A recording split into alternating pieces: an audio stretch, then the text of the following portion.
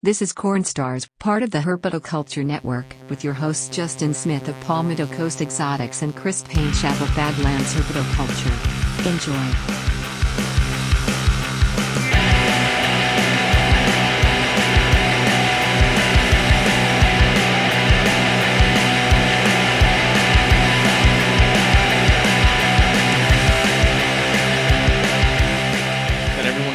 About, even though it's not even going to come near us. Everyone is losing their minds. How much milk and bread do you have in the house? Oh my gosh, dude! I went to the grocery store after I left work because we needed some like milk cheese and bread, and milk and some other stuff, and it was like 3 lanes open, and there was 20 plus people in each lane, so it's crazy. And I'm like, what are y'all freaking out for? Like, they literally told us that the hurricane isn't even coming near us now. It's so. What's up, Scott? I'll be seeing you out here. I got these comments. We out here. Chris is full of energy. We're not worried about hurricanes. We're not. But the time has come. I've been looking forward to this episode for the past month that we've been talking about doing it. This is episode 11 of CornStars. This is the 2023 draft where we are going to plan out some pairings and do our thing and just talk some corn snakes and other goodies. So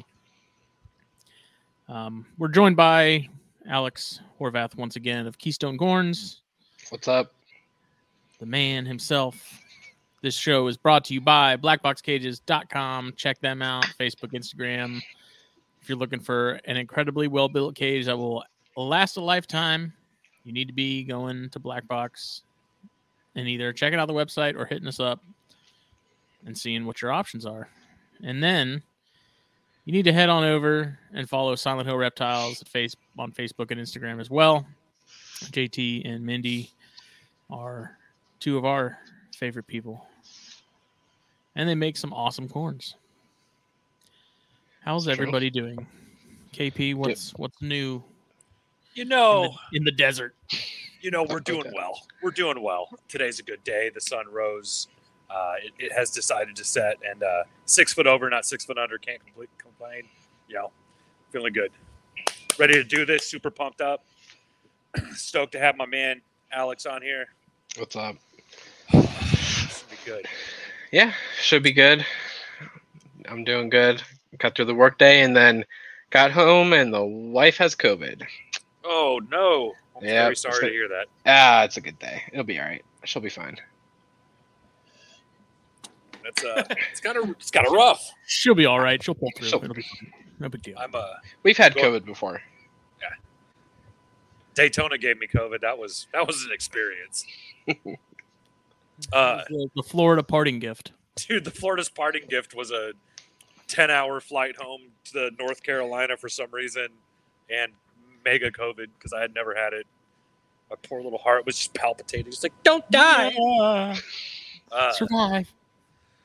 But yeah, man, it's good. I'm really excited. The temps are getting a little cooler here. We're kind of consistently in the 80s. I think next week we might be getting in the 60s, which is kind of exciting. You know, snakes are done eating, ready to go into our simulated cool box because obviously we can't cool them anywhere else here.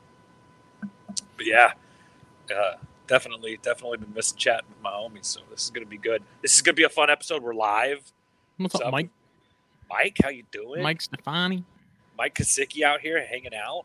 Robert, how you doing? Mike. Alex.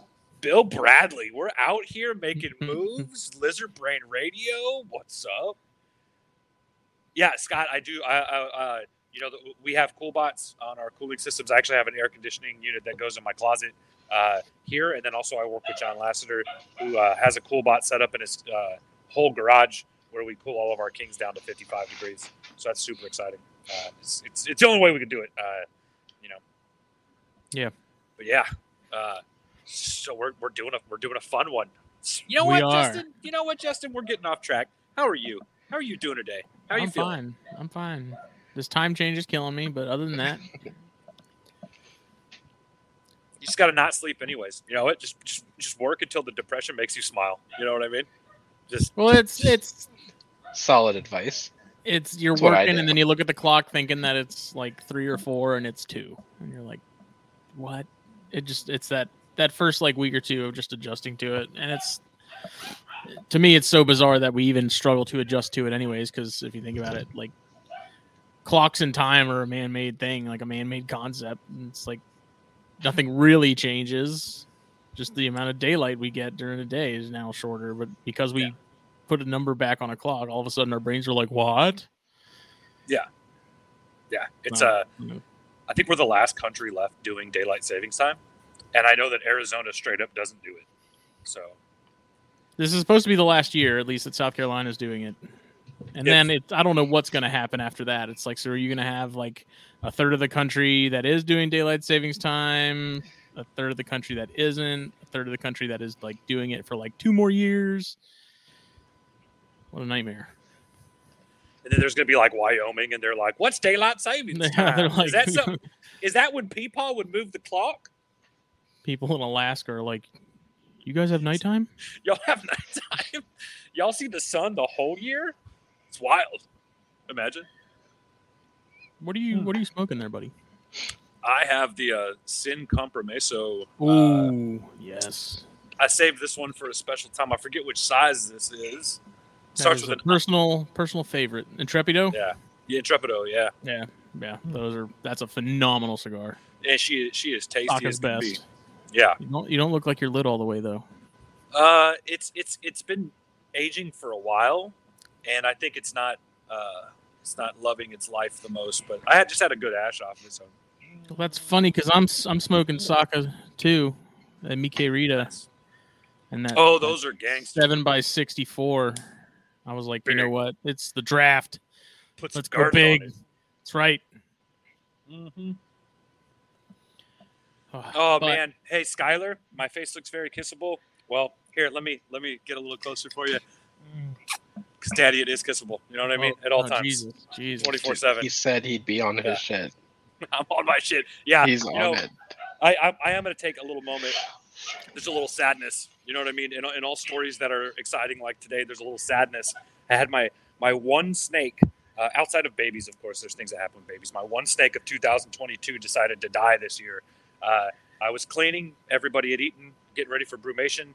Opened up my female caramel Miami from JT. Perfect, beautiful adult. Gave me, I think, 12 good eggs last year. She looked healthy as could be, just rolled over dead. No idea why. I froze her. I'm going to see if I can't get a necropsy done on her, but just perfect animal, just dead. That sucks. So, it's a heartbreaker. It was actually a couple weeks ago. I mean, we say it so much, 130 snakes, something's going to happen. You're going to lose an animal, right? It's right. We cannot control them all. A lot of females that I decided that I'm not going to breed this year. So yeah, Mike, that's actually what we're going to be talking about today is our other colubrid. I'm going to dip into a little bit of my. I was going to say, we'll dabble. I don't really know exactly what I'm going to do there outside of the corns. I'm kind of going back and forth as to like how many pairings I want to do next year. Not that I produced a ton this year, but I definitely produced a lot. And I'm frankly a bit overwhelmed at the moment in terms of what I got and what I'm taking care of. So I don't know. It's gonna, you get a little crazy, and you get excited, you pair a bunch of stuff, and then you're like, wait a second. Yeah, it can become overwhelming really quick. Get a couple of bad feeders, get a couple of bad sheds, maybe have a little bit of trouble getting in tiny pinkies, and your year will get a complicated fast. Real life things can get us too. Work, sick family member. We're kind of all at that age where sometimes our parents start not doing as well. Maybe they're in the hospital. These things happen, right? And you got 50 or 60 or 100. I think I was right under 130 this year. Fresh babies. I mean, stuff comes up and you're going to have to ignore them. And some of these animals you can't ignore for very long. It's just not something that we can do. So something to keep in mind. Play with life, play with death. It's going to happen. It is going to happen. It's going to happen. I had one of the local breeders who I've been talking to kind of imparting wisdom on me. when I was picking up a snake from him, he was looking at me. We were chatting bullshitting for a while, and he's telling me about the business. It's Adrian over at Adrian's Captive Creations. He looked at me. He goes, "You're gonna kill a snake. It's gonna be your fault, and then you'll do better." And like that just stuck with me. Yeah. Because I did kill a snake this year. I put stupidly flowers wrapped up with a little bit of tape, like to put them together and like let them climb on shit. One of the corners came up and caught one of the baby snakes that I had in there. And I felt so terrible. I was like, I knew that, and that was a rookie mistake, but I just was like, I had a bunch of like little hatchlings I was taking care of, and I was like, you know what? I was like, they need a bunch of stuff to climb on, need to be doing stuff, and I just, it stuck with me. And then those words were just like, it's what I needed to hear, or else I'd be beating myself up. I mean, it's inevitable if you're in this hobby for any extended period of time. Like it's gonna happen. There's no avoiding it. And yeah. I want to take a little caveat here. The one thing a lot of people say is you're also going to have snakes get out, right? True. Justin makes sport of it. It's actually a hell no. I don't know what you're talking about. Never lost a snake in my life. I've never had a snake get out other than one out of a bag that I had caught, but that's kind of different. It wasn't like in an actual enclosure or anything. My fucking wife called me into the living room the other day, and she was like, Chris, a gecko got in the house. You need to go get it. It's under the dog's bed. And I was like, oh, okay, cool.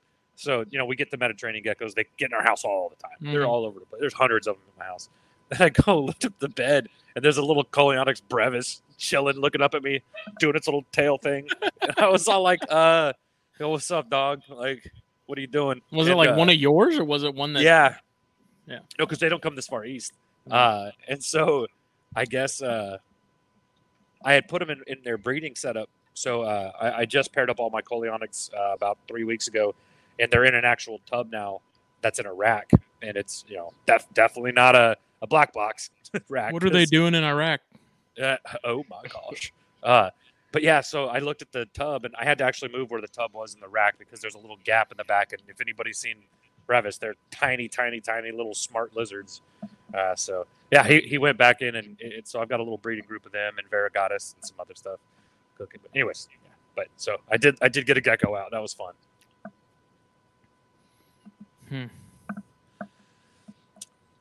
So anybody that's listening to this, you may want to probably watch the YouTube. We'll try and paint you a picture as best as we can. So what I have here, add this to the stream and adjust this so that we're taking up more screen here. We're still on the bottom. Oh yeah, that's cool. So this is Chris's stuff. So I have no idea what's male and what's female as far as what you have. Yeah. Okay. And then there's my stuff. And these are just a bunch of lines for me to put stuff together. It's my little lumber stack. So you have more going on than I do. I didn't realize that I pretty much only have 4 breeding ready females, because one of the ones that I thought was a female is actually a male. So go figure. That will do it. I probed it and I was like, that's going in pretty far. That's it just eats the probe. Yep. And then there's some stuff that's not going to go this year, but it's stuff that you produced that I got from Jake that I have plans for. And the male in particular, I really want to talk about, because it's the one that I sent you, and you're like, which snake is whose snake is that? Whose baby is that? Whose baby is that? Whose white baby is that? Yeah, that's a baby. It's a good looking critter. In the mountains of Caucasus. I got a buddy, Brian Lovins, over at Lovins Reptiles, and he got a couple snakes from me, and one of the Anery tesseras that I produced last year ended up looking like that. It's like the Anery tesseras that I kept don't look like that, but a handful of them got that kind of red factor adder, and so as those mature, they look amazing. It's about half of them, and I could never tell the difference as babies. Yeah, so as far as these go, we probably need to separate them as far as what's what. People will never be able to tell which pictures are mine. Yeah. So That's a male. that's a male. I remember that one. Mr. Gray. We'll set him over here. This one, Female. female. Thing number 2. That's a male. Caramel Miami's a male. Amy. That is a female. She is gorgeous. Is that an ultra male something? That is an ultra male Tessera. Het Motley, Het Annery. Oh no, she's not. I'm sorry, she is specifically not Het Annery. She's Posset Sunkist. That is a AML Motley female. Unknown hets. She has successfully not bred for me ever. Okay. But 2023 giant. Might be her year. She's about 5 or 6 years old. Pewter, yeah, it's female, yeah. I think it's going to be the opposite for Chris. Like, he's going to have a ton of females and a couple males, and I'm going to have nothing but a sausage fest. And my hole-to-pole ratio will be severely offset. Is that a ghost? That's Buffy. She's a ghost paradox. Het Amel. She bred for me in 2020. I bred her, I think. This weird Mexican Bears looking thing? Yeah, that's a boy. That's a boy I produced in 2020. He's gorgeous. He bred for me last year. That's a stripe Annery, extremely high yellow, Het Ultra, Het Hypo. Very confusing clutches out of him. Jesus Christ. This guy, girl. That's Mac. That is a Ultramel Motley stripe, Tessera, Het Annery. Possible red factor because he produces red factor babies. Male? He's my all-star, yeah. He's one of my favorite snakes. The Crazy Snow? That's Crazy Snow.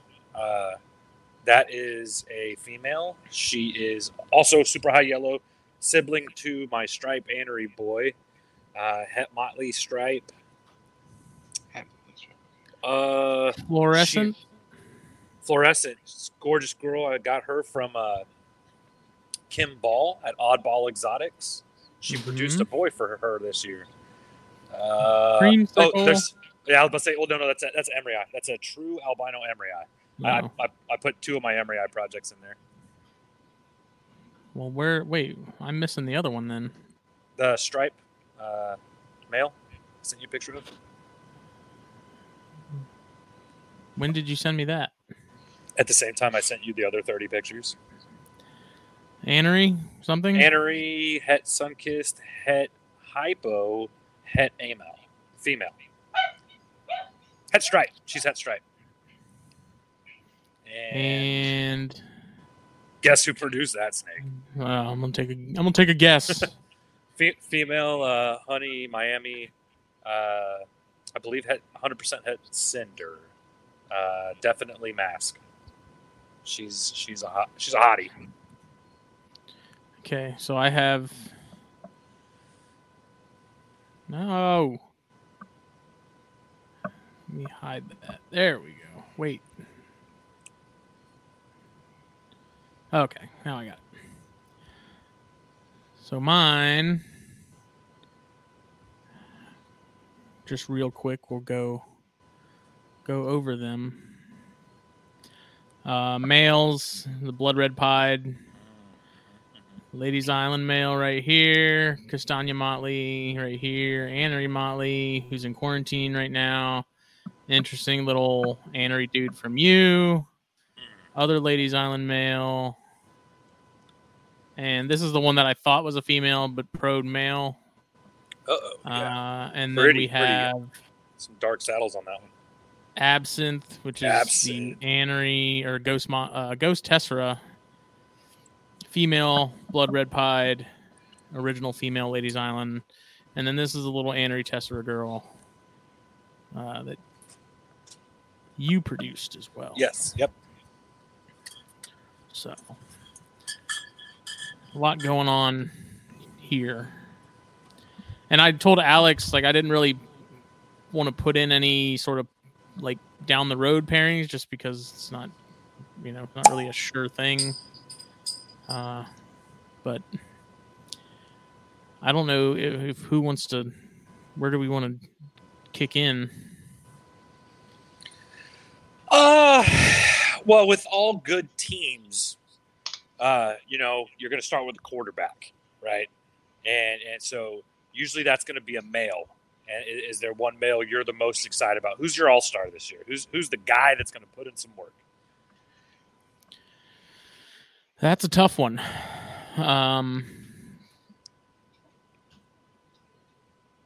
No. Yes.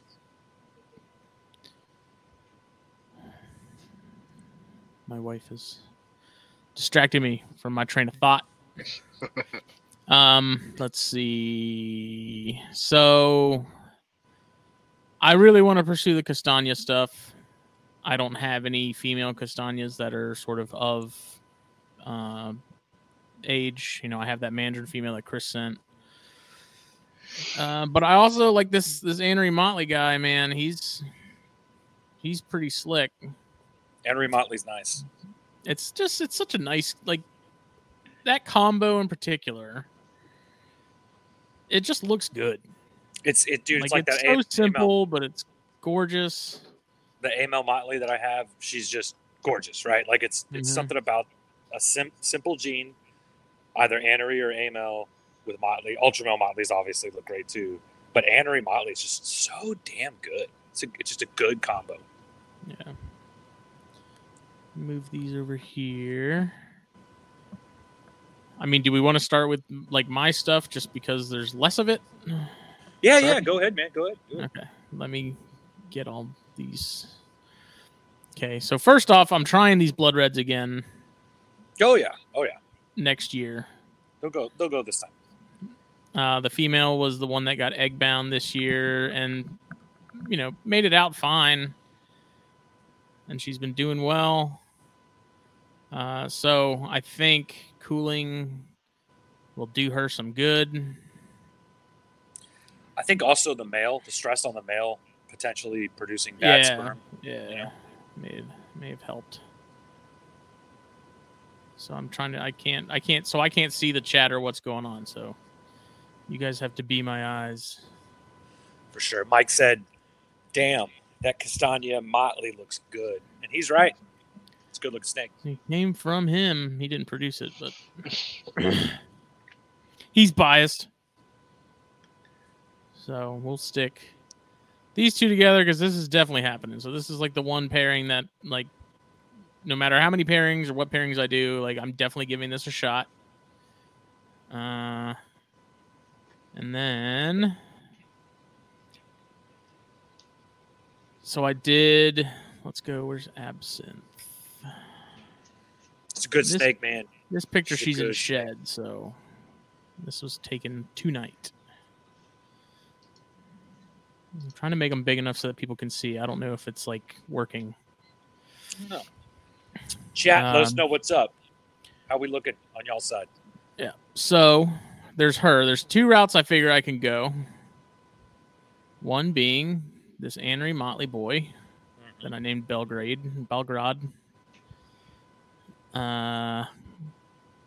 Which I think would be interesting. I don't know what hets he has.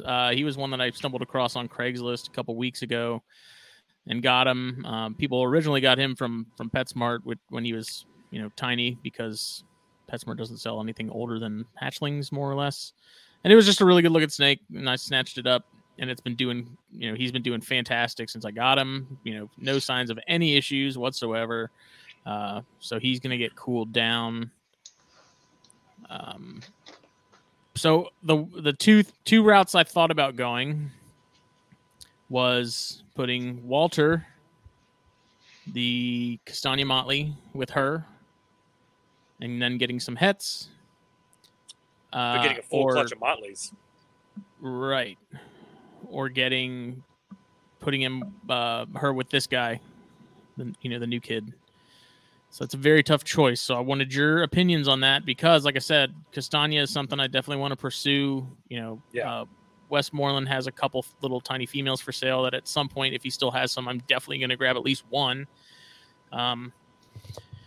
Because that's we talked about on the previous episode or two, like, it's just a super underrated morph. And I'm interested to see what it does. The more it gets sort of played with and tied into things. So the what's y'all's? Castania is female. Castanya's male. Okay, both. Okay, sorry. Yeah. These are males. These are the two males. I'm trying to decide as to what should go with Absinthe. So, yeah. what's Absinthe? She's Ghost Tester. Ghost Tester. And definitely not het Amel. I have proven her out. Okay. So, what's your overall goal for Castania? Like, what are you trying to like? What's your end goal? Like morph. I don't see that. I don't even know yet. But right now, it's more so just trying to get more of them. Okay. Be it hets or visuals, either of my own making or not. Since he's the only Castania I have currently, besides that little Mandarin female, who won't be ready for probably another 2 years. Yeah, she was little. I'd like to have, just for the sake of having more on hand down the line, I'd like to have, they could be hets, I'm not particularly picky on what hets they are, as long as it's not really AML, just because I'm not a big AML guy. So I don't know. Like I said, my main thing was just let's get our hands on some more of those genes to play with later. So more like sort of expanding just on having more of them. Well, would you want a Ghost Castania? Like, would that be like, if you got that snake full morph, would that be like, that's awesome? Oh yeah, I wouldn't be upset about that at all. Okay. I love that morph. Like, from what I've seen, a lot of the other stuff that Castania's been tied into, like, it all looks good. I don't have any complaints also, there. The fact that if you take the Castania Motley and put it to the Tessera Ghost, and she's also not het Motley or Stripe, so I know. I also know that she went to MAC last year, or not last year, 2 years ago. So one thing that's going to happen is you'll get 50% Tesseras, which is always a good thing. We've got to sell some of these snakes, and Tesseras sell a lot easier than classics. But you'll also have the ability to make Tesseras, Motley Tesseras, Castania Tesseras, Castania Motley Tesseras, Castania Motleys, Anery. Anery. If you keep a 2.2 back from their clutch, your odds of diversity are huge, right? Because now you've got 2 pattern morphs and 3 color morphs, or what we'll call color morphs. I guess hypo isn't a color morph; it's a D-color morph. So that's kind of cool. I think that's a solid pairing. Also, you can hold back a female that you could take back to the Motley Castania in the first place, right? So even if you just hold back a classic female, that'll be double het, Motley Castania, well, quad het actually, right? If you take the Motley Anery, great looking snake, you're going to make 100% Aneries, 50% Anery Tesseras, which is also a damn good looking animal, right? Anery Tesseras are great. But you're only going to walk away with Aneries, Anery Tesseras, het hypo, het Motley. So it kind of tightens that horizon. Yeah. And you may stop and go, okay, well, am I really excited about making, your kind of end goal there is going to be an Anery Motley hypo Tessera, which will be, a solid striped snake, which great looking ghost animal. Yeah. I produced a couple Anery Motley Tesseras this year, and they were by far some of the favorites from other people that I produced. But you're still 2 years away from making that, or 3 years, actually. Excuse me. So I think that by creating something with more possibilities, you'll get more excited in 3 years from now to pair those animals back up. Yeah, I think that's the route to go. I think that generates a lot of possibilities. Walther. Okay. So let's Ladies Island female. This one I really, so I'm torn as well. because the pairing that I did from these two, oh God, let me pull these down here a little bit. The pairing that I did these guys this year, and I was honestly not expecting anything terribly exciting from them. I'm trying to see if I can blow these up some. So the male is on the right, female is on the left. And these actually, what came out from this pair impressed me more than what I did last year, which was I had a darker male, the darker Ladies Island male with her, which was this guy. It's going to be hard to see because the flash sucks. But that's also a Ladies Island male. And I was expecting a little more than what I got, just because of the contrast. They're kind of on opposite ends of the spectrum in terms of the darkness and lightness and borders and stuff. But these two, man, like there's one baby in particular that went to my dad because he wanted an office pet. And so he got that one. He struggled to get it eating. I think he just had it in too big of an enclosure. And so I swapped it out with another one that was a holdback, and that holdback is really weird looking color wise. Very like really light silver base in comparison to some of the other animals from that clutch. Okay. So I'm really anxious to try that again. And then there was a couple from this pairing that had like the neck saddles were like fused. Yeah. And so I thought that was interesting and something maybe worth pursuing. Yeah, they had like a little long blotch thing going on. That was badass. Yeah. I dug that critter. I'm really tempted to do this pairing again, but I'm also tempted once again to tie the Ladies Island thing into something else. So we did. This male actually went to. No, that darker male. This guy went to Absinthe this year. That was a great clutch. Produced some really awesome stuff. And so now it's a question of, do I want to do this one again, which I kind of do, but I'm also curious because I have, the pied male. Mm-hmm. I've got this other one that I thought was female that is actually male that I think would go really well. So I don't know. It's tough. I think maybe.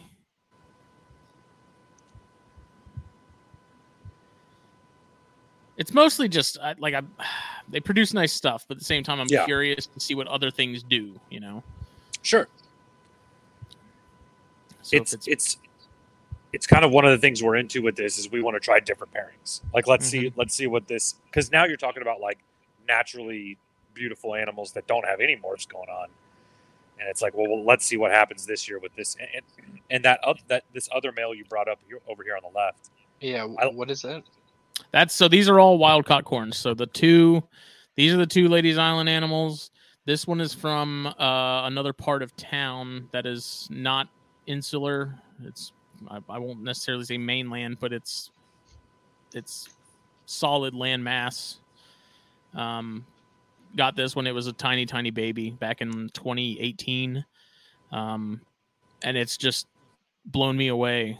It's like that is 100% wild caught, like just Carolina corn. Like, yeah, Mike just said, I love the thick black borders on that left one. I totally agree. Yeah, that's a damn fine snake. Maybe try him with her this year. I think the female. I think that would be great. Yeah, saturate that black a little bit more. Yeah, and I almost wish that I had a female that had darker borders. I do have some Jasper County animals that are like line bred from Dan Parker that I would eventually like to. Like, it'd be nice to get something that already has sort of those existing dark borders and that those deeper, richer colors, and tie that into it. Some natural corn into the line bred stuff, just to see once again, kind of what happens. So there'll still be Beaufort County corns. They just won't be Ladies Island specific corns. Yeah. I like that one on the left a lot. I also like that some of his blotches are a little funky. Yeah. I like his ground color. Yeah. Looks real gold. Mm-hmm. I wish I had probed it sooner because I was like, man, like I had these two together for, When I thought it was her, I had her with this dark male. And I was like, man, nothing's happening. Like, what's going on? He ain't giving it up. And I'm an idiot. You know, it's two boys hanging out together for a couple weeks. Just having some bro time. A bro fest. A little bro time. You know what I mean? Just hanging out. Kind of explains a lot now, though. Okay. So we're sidelined. Let me... All this stuff is too big. I had to make it big to make it fit. That's what she said. I was going to say, Justin, you've never heard that before. Nope. My. Okay, so that's the female, right? Yes. And she's a little small yet, right? Or is she? Yeah, is she these aren't going to be ready anytime soon. I just had to show off. You blow this up big because these guys, I mean, they're going to be a while. It's not happening anytime soon. Dude, God, that's just this so animal. nice This is the one that I sent a picture to Chris when I took this picture, which was only like a week or two ago. And he's like, "What the hell's that?" And I'm like, "I don't know. You produced it." Yeah, and I know exactly what pairings these are from. Are these siblings? They are not. Same father, different females. Okay. So the Tessera anery is absent to my Ultramel Motley Stripe Tessera het anery boy. And that's how I proved her out as not het any of those things. But that clutch has they're very light aneries, and they're a lot akin to absent, who now she's ghost, but they almost have like a hypo look to them. Obviously they're not, but some aneries are much darker. The boy is from Carrie, my psychopath. She's anery, het sunkiss, het hypo, het amel to Mac, and she produces snakes that look like this. A couple of them every year. She's the one who produced that super yellow ghost, and she's the one who produced the insane yellow stripe boy. And they all have this like first half of their body just crazy yellowing going on. It's not really like a pink. Well, what was interesting too, because when they were babies, like I saw them when Jake first got them, and it didn't look like anything aside from like a nice anery. Like that yellow didn't just show up from the beginning. You know, it's like really taken over the last couple months. Yeah, it's a weird thing that happens on her babies. If you would pull up a picture, I say pull up a picture like you're on my phone. If you looked at a picture of that stripe boy when he hatched, I had 1 million people want to buy him because he looked blue. He was like a steel blue color with perfect black stripes. And if you go up and look at him real quick,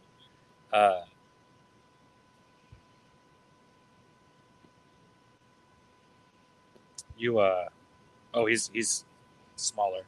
You can't see his. Hey, and Brian, huge shout out to Brian Lovins in the chat right now. Go check out his page, Lovins Reptiles. Just making fun of me for telling him to buy a pair of Hondurans that were both males. So yeah, you can see the yellow on the ghost or on the snow. That's Mac. So she would be a complete sibling to that boy. No, that's the snow female. But she's a complete sibling to that boy. But you see how she's got that crazy yellowing, and it just has gotten more and more and more intense. And then the stripe boy, which will be to your left. You talking about that weird patternless looking dude? Yeah, he's like patternless steel, but his right here. That yellow, right? Like that same thing is happening with him. Yellow nose, yellow all over the head. Is that similar to the like Tequila Sunrise stuff? You know, it seems to look similar. The Tequila Sunrise is the Ultramel stuff, or the Ultramel anery stuff that does that. It seems to only be apparent in aneries that she produces, and it really comes in late. I don't know if this has anything to do with the green blotch halo stuff, because I've heard that it could be potentially something there. But it's kind of neat. She kind of just, after a period of time, these snakes just kind of get gold dipped, and I like him. Yeah, he's cool. He's a really neat snake. He's got the absolute piss poor shit attitude that his mother has, which I just love. And I'm glad that I'm going to line breed the meanest, pissiest snakes and just call them gold dip demons.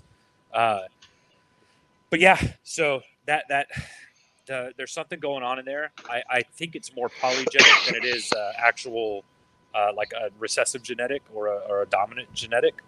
It may just be recently just spent a whole bunch of time and money getting into leopard geckos again after 20 years of not having them, and 90% of all the leopard gecko stuff is line bred. It's all polygenic. And I'm like, why don't we focus on more of that in the corn snake world? And then you kind of stop and think, oh yeah, people did. We have a lot of lines. But, the question is, where is that yellow coming from? Why is it such an intense yellow? Because that's not a typical anery thing. Right. And if you look at the mom, she does not do that or look like that. So, dude, I hope these blood reds make it happen because that pair was like a gift.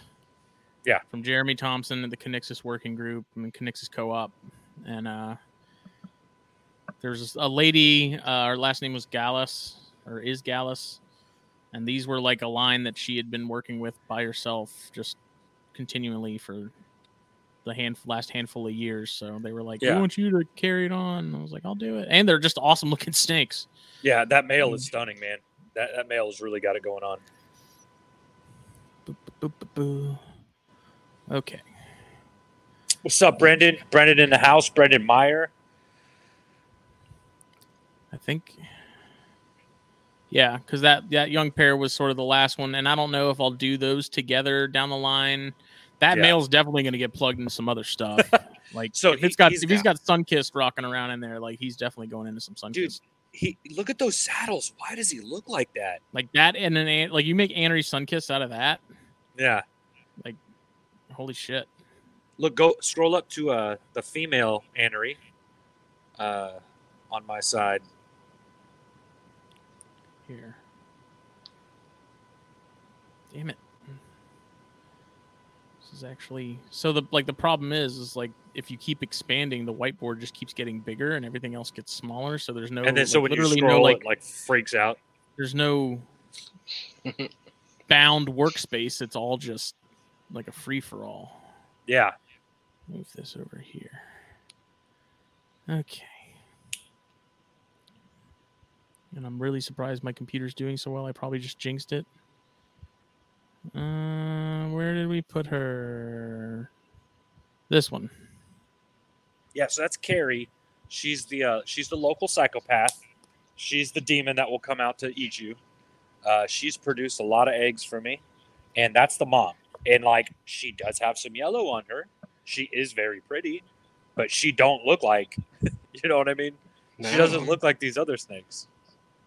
She's got very, like, her borders are a lot darker, which I wouldn't expect with her offspring right there. Yeah. Like, looking at those, I would expect all of them to be almost hypo type. Yeah. And he's not sun-kissed because she is 100% het sun-kissed. We know she's not, that boy that Justin has is not sun-kissed. He doesn't have the right head pattern. He just doesn't have it. And she's het hypo. He's not hypo because I know that Mac has no hypo in him because I paired him to multiple snakes that have hypo and have never gotten a hypo out of him. That's really interesting. That female produced one of the clutches this year that was really fun. She went back to her son, that stripe boy we talked about. He's het ultra. She's het amel. He proved out het hypo. She is het hypo. He did not have the het sun-kissed. That didn't tag along. That's okay. But I produced some of the coolest looking stripes, some of those ultramel anery stripe hypos, which like ghost ultramel stripe. I don't know. There's a lot of genetics. I have some of those, right? Yeah, you have some. You have some for that. And now I'm, those things are wild, man. I held back a male, and I'm excited to see am I going to get this yellowing? Where is this yellowing going to continue on? Is it going to compound? And we literally won't know for like a while. It takes about at least a year. You sent me the Ultramel Anery stripe, which is a female, which I kept. And then you sent me a couple of Ultramel Anerys that were het for some other stuff. I kept the male out of that group, so that's a pair that I held on to. Okay. The stripe because it's awesome, and then the Ultramel, cool. And it's mostly because I'm really curious to see how they develop over time. The Ultramel stuff really has grown on me a lot. the more I see it, intergrade conspiracy theory be damned.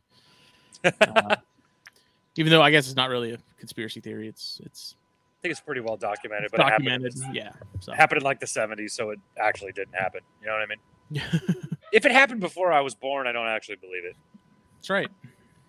How do we know any of this political things over time, like Abraham Lincoln's assassination and stuff? How do we know that was actually real? I mean, who would even name their kid Abraham, right? Like, it's not gonna. We don't. I mean, anyways, we don't have to get into it. But yeah, so that's cool, man. That's a cool looking snake. I hope he fares well for everyone and makes some badass babies. And now he is head high. No, he's not head hypo. That's right, he's not head hypo. So we'll see. We'll see what he'd do. All right. So these 3 guys are sidelined currently. Yeah. For the year. I don't know. They may get tagged in if someone can't get the job done. That's assuming I sexed everything correctly. Because apparently that's been a struggle lately. So I'm gonna go ahead and shrink all this. Actually, go ahead and delete that. Delete that. And I mean, we'll show off the female real quick because she's really nice too. Oh, she's real pretty. Got a lot of people joining the chat. We got Joe, Rosa, Ball Pythons 9, Nature for You. Eric Westmoreland joined the chat. What's up, Eric? How you doing tonight? Nature for You. That's Ipers. That's Scott. Oh, nice. Hey, Scott. How you doing? Yeah, that's just a good, clean looking. I remember when Jake got this, and I was like, "Oh my god!" Like that pair when I got it, I was like, "Dude, those are freaking sick." Absinthe and so this is Absinthe to Mac. A lot of those Tesseras had that belly pattern. It's really I find the belly pattern on these really neat because it's like a stripe down the center of their stomach. Mm-hmm. Just kind of a neat little thing that happened with those because Tessera belly patterns can be a little different. A lot of them can be like that. But yeah, it's a neat thing to kind of consider. There's so many little things happen with these snakes, and as we hold on to them, we start finding little oddities about them that really stand out. Oh, it's JT. What's up, JT? Oh, so yeah, that's exciting. Oh man, I want to see that male. Man, I'm all. Do you think he could breed this year? I doubt it. Nah, he's probably a little small now. He needs another year. Yeah. He's gonna do good things. I may send you a female for him. I mean, so there's this pair, and then there's the pair I got at Daytona last year that are the Tesseras that are Het Candy Cane and Het Honey. Mm-hmm. Those are going together next year. Not this next season, 2024. Yeah. So now the Candy Cane is albino with Miami influence. Yes. So it's okay. Amel. Sorry. So that will be very interesting because that's it's 2 of my favorite things: candy cane and honey. And 3 of my favorite things: candy cane, honey, and Tessera. Yeah, all rolled into one. So, all right. Let me zoom out again here. Snag all this stuff. Get it out the way. Eric said he had a 14-hour day cleaning and preparing for the winter cool down. I feel you, man. These last couple of weeks of cleaning and prepping stuff has been a headache. I texted Justin the other day. I was like, man, I'm just stressed. What am I doing? I just need to chat snakes, man. It's egg season for some reason. Breeding season for me isn't stressful.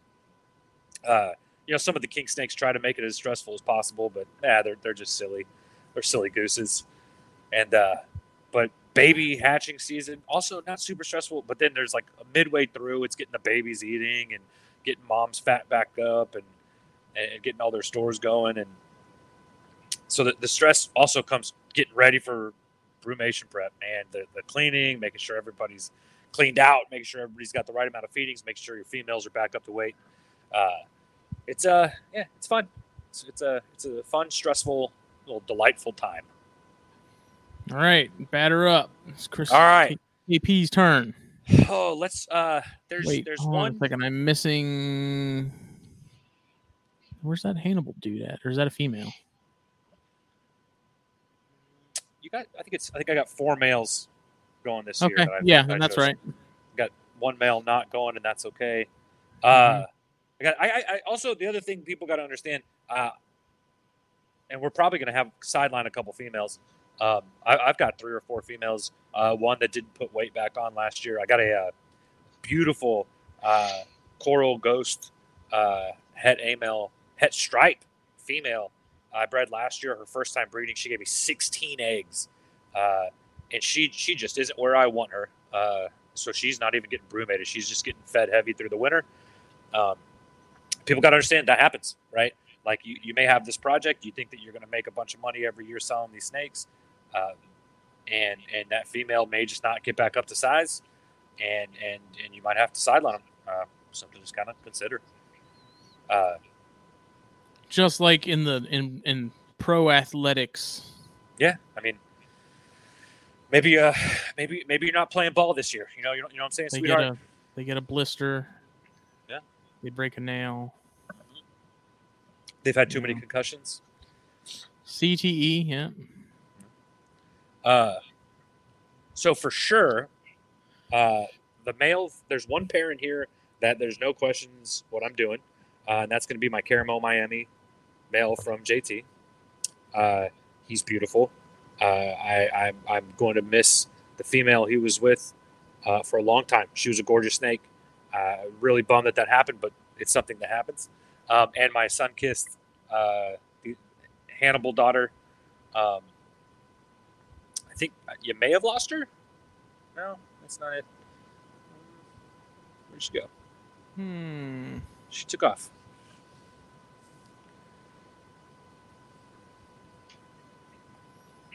I have it here still.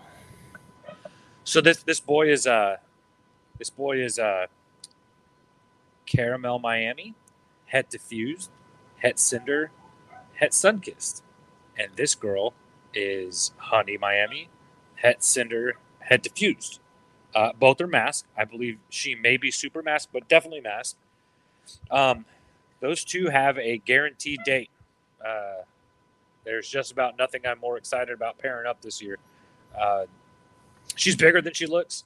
I think it took these pictures at different distances from my dumbass hand. And JT just said I should try the Honey Tessera to her. I do have the Honey Tessera Miami from him as well. He's probably the size, but I know that this boy's going to get the job done. So I may try that boy out. But for now, this is the for sure going to happen. When my Honey Tessera from JT is ready to go, you better believe he's going to be getting some action. That'll be a 2024 happening too. Yeah. Mine, I think, will be like on the cusp, but definitely 2024. I think we all have a sibling from that clutch. I think we do. Yeah. This female is the snake that I take out when people are not into corn snakes. Unbelievable. Yeah. Yeah. I mean, and I just show them that snake, and I'm like, look at this animal, Yeah. and just take it in, because she's every bit that color. She's highlighter yellow. That is a damn fine critter, man. Well, do you know what the mom was to that one? I believe she is from Clarice. Clarice. Okay. Yeah. And she's a 2021. So And no, then what was 2020. She's a 2020. what's the mom for the caramel? I know the mom for the caramel was the caramel female that he has. Okay. Caramel het sun-kissed. Because I had a pair. The pair was caramels, and they ended up both proving out het diffused, het cinder, het sun-kissed, which was the weirdest clutch in the world. Beatrix. Because out of 10 eggs, I had 10 eggs. I had all caramel Miamis, of course. I had one sun-kissed, one diffused, and one cinder, which was so funny. The odds worked out that way. we are still here. I'm moving us out of the way so you can see better. Yeah. I'm never leaving. I'm actually here for the rest of my life. So yeah, that's one pairing I'm just super jazzed about. I cannot express enough what these animals look like in real life in your hands. That whole clutch ate great. I lost one baby in the out of the egg. The honey that I did hatch out this year didn't make it. Didn't even make it out of the egg. But this year I hope to make some honeys. Eric, we were just talking earlier too about those female Castagnas you got on Morph Market right now that I asked you about a while back. That's gonna have to happen before the end of the year. Yeah, if anybody listening in is looking for some snakes still, Eric's got some awesome stuff still available, and man, he's got some pewter stuff that I just tantalized with. There was a point where me and Chris were looking at all the stuff he had available and we were like, man, we should just talk to him about getting just a giant group. Can I just get the rest of these? Okay, so that pairing is happening. I know it's happening. But let's move to I got some ideas. Well, hold on a second. What's up? Alex and I were talking before we started recording earlier about those caramel Miamis and how that seems like with those in particular, if you continue to sort of breed those into each other, it only gets better with every generation. Like it almost seems like it just compounds on itself. Yeah. Because the ones that I got from you that are from that pairing are just unbelievable, and they're still small. Yeah. So it's like if I put those together, like holy shit, Again, that kind of dips into that selective breeding within morphs that we're talking about. They just get better and better and better and better. Because he sent me them as hatchlings. And I was like, yeah, these are nice. And then they had that first shed with me, and I was like, what? Mm-hmm. Like all of a sudden, that gold and the saddles and everything just exploded. Every couple sheds is just insane. It's wild. The caramel diffuse from that clutch this year, Ooh. he is gangster. I haven't even taken a good picture of him recently. He is going to be a delight to have in my collection. I'm excited about him. I'm excited to see what the yellow, the offspring that these two will produce. Yeah. She's so highlighter, and he's so golden. So, like, is it just going to be in between? Is it going to be one extreme or the other? It's good. It's right. Like that's that clutch that I'm just like super excited about. Yeah. Caramel is Hannibal to Beatrix, and the honey should be so both parents are Hannibal. Yeah. Excellent. So they both have the diffuse, the cinder. Yep. And the mask. Such a good snake. Yeah, Hannibal's great. Oh my god. Do you see the post that JT put recently of Hannibal? Yeah. Just looking awesome. Just as majestic as can be. It's great. Great looking critter. Like JT's the reason though that I've started to want to sort of bring like the chondro mentality of lineage and flagship animals over to Corns, and trying to make that, take off a little more, because like you have animals that are so unique like this female and like Hannibal, where it's like we can do this with some of those just really stand out animals and just build upon that more. Well, what I love about it is I love hearing stories about where people are like, this is the line that I've been breeding, for generations. And they're like, I just knew when I had the original pair, and then just kept compounding and compounding. And then there's always that story where it's just like, oh, I didn't know what I had until it grew up. Mm-hmm. And then it's like, oh, I saw somebody I sold it to posted a picture, and it's just like, whoa, like, why does that look so different from everything else? And then it's like, I need to get back into that. I should really be focusing on that. I just find that so interesting. Yeah.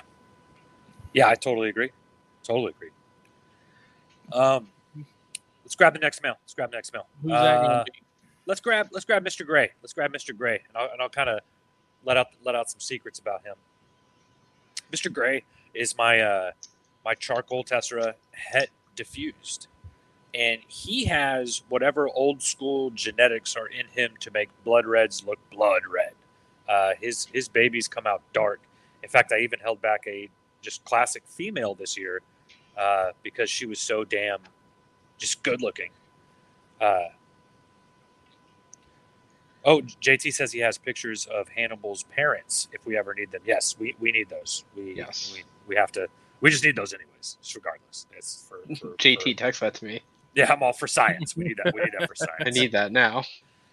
So we know there's one pairing that I'm going to repeat this year with this boy, and that's going to be my female thing number 2. Thing number 1 actually belongs to Kim Ball at Oddball Exotics now, but I had thing 1 and thing 2. They were my diffused. So the furthest left female actually, that's it. My little blood red pied girl. She's great. She's got a great temperament. But she has that perfect old school blood red, just exactly what you want it to look like. She's got that iridescence to her. and she's had charcoal.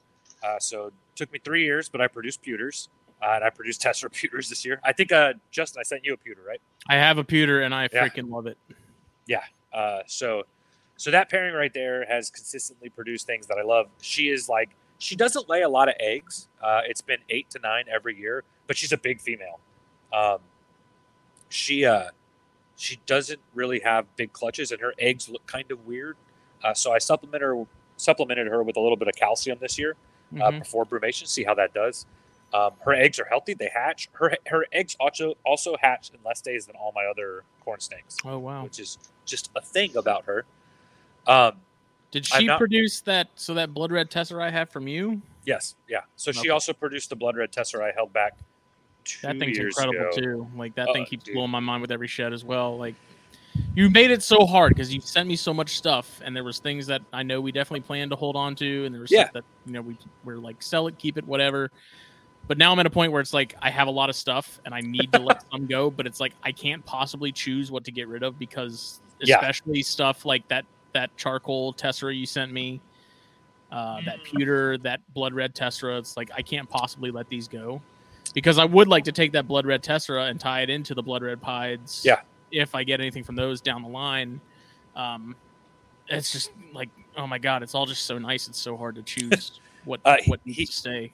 This pair produced a female charcoal tessera a couple years ago that I held on to, and she's working on getting up to size, and she is identical to Dad. Like Mark, I have a picture of when she hatched, and him and her on the same board, and they're literally their markings are identical. So that's something that's special about them. And she, I mean, hell, even if I don't braid her back to him, I don't even care. It's just cool to have a pair of snakes that are like identical. Charcoal tessera is a great morph.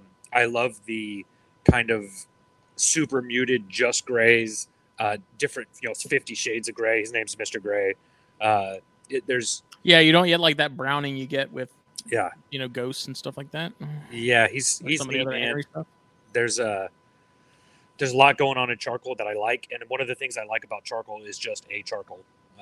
Not that I don't like an annery. I love anneries. Obviously, these weird yellow anneries I'm producing, I'm really excited about. But charcoal is just a damn good base morph. The next snake you could definitely add on this list is my pewter, the pewter female. She did not breed last year. I only paired them up once, and it was a little late. I did brumate her last year. She was a little smaller.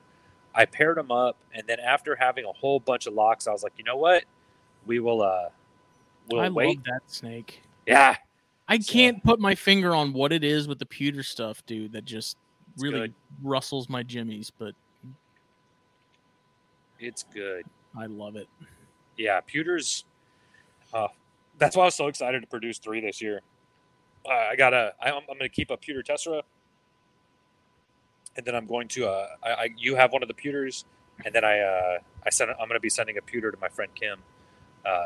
It's just Joe Rosa just said pewter is the best. Pewter really is the best. I also love that it has like a hypo factor to it. Like this snake doesn't have any hypo in it. It's not a ghost, right? Or not, excuse me, I guess a hypo charcoal. Just pewters just do that. And there's almost like a pink factor in the saddles, but it's not. It's almost like it plays a trick on your eyes. Almost looks like a cinder a little bit. So yeah, pewter, great. I want to make more pewters. I want the world to have more pewters, and I'll have pewter tesseras. And there's also, there's also other genes that may be mixed up in here. So what is she going to? She'll be going to Mr. Gray for sure. Okay, that same. So gotcha. Yeah, so that clutch will be charcoals, tessera charcoals, pewters, tessera pewters. As far as I know, they both may have some other things in them that I haven't figured out yet, and we're not going to be able to figure that out without test breeding. And that's also going to be one of the other females I'm going to throw in here. I may talk to you guys and see what y'all think about this. But yeah, make more pewters. The world needs more pewters. I'm okay with that. Okay, so I have only ever bred Mr. Gray to thing number 2. So I've only done charcoal tessera, het diffuse to diffuse het charcoal, right? That's been the only pairing I've done with those 2-3 years running. I haven't bred him to anything else. What I'm thinking, if you scroll up, I'm going to grab this female. I'm going to grab this female because I don't really know what to do with her. But the fluorescent. Grab the fluorescent. Bring her down there. So I don't think this fluorescent has any other genes in her. I believe that she is old school, extreme reverse Okatee, line bred to have that beautiful contrast, and she really is that color, if not brighter, which is kind of special. But I have a few males. Obviously, I have 4 males ready for her to go to. But one of the ideas I have, and this is, like I said, we'll kind of just dip it around a little bit. One of the ideas I have is taking her to Mr. Gray. So if I take her to Mr. Gray, I'll get probably all normals. The big thing is I don't know if he has any unknown hets in him, and I don't know if she has any unknown hets in him. Right. I see Brian just said she looks even better in person. That snake is wild. That snake is insane looking. Now I have is that like a dedicated like fluorescent line? Yeah. So it's a line bred, and I'm remiss to say who it was that actually started that line, but it was just pure line bred reverse Okatees. Low red. The reds that are on there are just neon. That orange is perfect. The whites are just saturated, clean white. But she can do a lot of things. She can go to all 4 males, and I think I'd produce things I'd be excited about. The thing that I was thinking is because Mr. Gray has produced some very good-looking classics, very deep, dark classics. I wonder if I pair her to him, I'll get Tesseras and classics. That is if I don't have any other genes floating around in either one of these animals, right? Which is very possible, especially AML on the charcoal. So what I'll produce will be hopefully some very good-looking animals, and if I hold back the best and breed them together, I'll have animals that are het charcoal, het AML. What you get there is possibly some very Okatee-looking charcoals, some very reverse Okatee-looking AMLs, and then obviously Tessera is going to be mixed in there because it's just mixed in. But I'll get some charcoal AMLs, which are blizzards, which are kind of neat. They usually end up pretty white, but I think with a snake that looks like this breeding into them, I will get a very, very, very base white snake, which not that exciting, but it's something neat to have for the contrast in a collection. So I don't know. So that's an option for her. At the same time, she can go to my caramel Miami. So I'll maybe be able to produce a little bit of that Miami Okatee look, which is a great looking animal between the two of them. But I'll also be het butter. So I can make some Miami Okatee het butters. So that's an option going with the caramel from JT. So I don't know. What do y'all think about those pairings? Well, I like the idea of putting the caramel to the fluorescent because if you're taking that compounding, like het caramel can do some interesting things. It can brighten up yellows like naturally in a corn snake. Yeah. So I think putting that towards that fluorescent line, which already kind of like reduces down those reds to this bright orange, I think would be pretty cool, especially when you get to that end goal and get that like extreme reverse like butter. Yeah. I think that'd be a sweet pairing to do. Now, the pewter would also be awesome. Yeah, but I would Tessera charcoal, yeah. I would hate for you to miss out on the het diffused and not be able to make your pewters with the extreme. Right. There's something to that. Now, next year I have more males for her to go to. I have a reverse Okatee, very high saturated red Tessera that I'd like to pair her to. Ooh. There's another thing we could do with her, and so we'll put that idea on hold because we gotta go get pee. I'm sorry. Oh, you're good, Daddy. So yeah, what Alex was just saying was that she could be here with Mr. Gray, and we can make some really cool looking animals. We can we'll have classics, we'll have Tesseras, hopefully saturating that black because that's what that white does. It turns black, but not really sure what that color palette's going to do. But also pairing her to the caramel Miami. Oh yeah. Gets me some. Maybe I'll be able to pop out some good, decent looking Miami Okatees. We'll kind of have to raise. That's a clutch that I'd have to wait a couple sheds on, right? Mm-hmm. You don't just throw those out. You hold those back for a little bit. Yeah. Also, we'll get a little bit of the mask factor going on because we know that there's true. masks hanging around. Possible Het Cinders. So if we have Het Cinders in there, we know that we're going to get a lighter base color because Het Cinder can be a bit visual. And now we've got Het Butters, right? And who on the planet doesn't want butters that look like that, right? Throw caramel into her and keep line breeding that group. And, what do you do? It's all awesome. Here's the problem. There's just so many things, so many directions you can go in, and none of them are horrible. Yeah. In any capacity. Well, every single male I have can go to her. So let's go to the next male. Let's go to Mac, Macosaurus Rex, the Mac Attack, Big Mac. Patternless dude? No, my orange guy. This guy. Yeah, Mac. I love Mac. Mac is massive. I have fed Mac a lot. Mac is one of the corn snakes I've had the longest. He isn't shed in this picture because I'm an actual useless human. But he's massive. He's 4.5 foot long. He has he's the only snake I have that's a corn snake that gets to live in a V70 because he's just king of the room. Is he the sire to Flash Gordon? Yes. Yeah. He's the dad. Figured. So he's got some killer yellows also. So he is Ultramel, Het Anery, visual Motley, but he's Het Stripe. So he's got one Motley gene, one Stripe gene. So that's awesome. And then he's Tessera. He's produced a lot. He's produced a lot of baby corn snakes. There's a couple hundred baby corn snakes from him out in the world right now. Dude, that one I have of his is just so clean. It almost looks fake.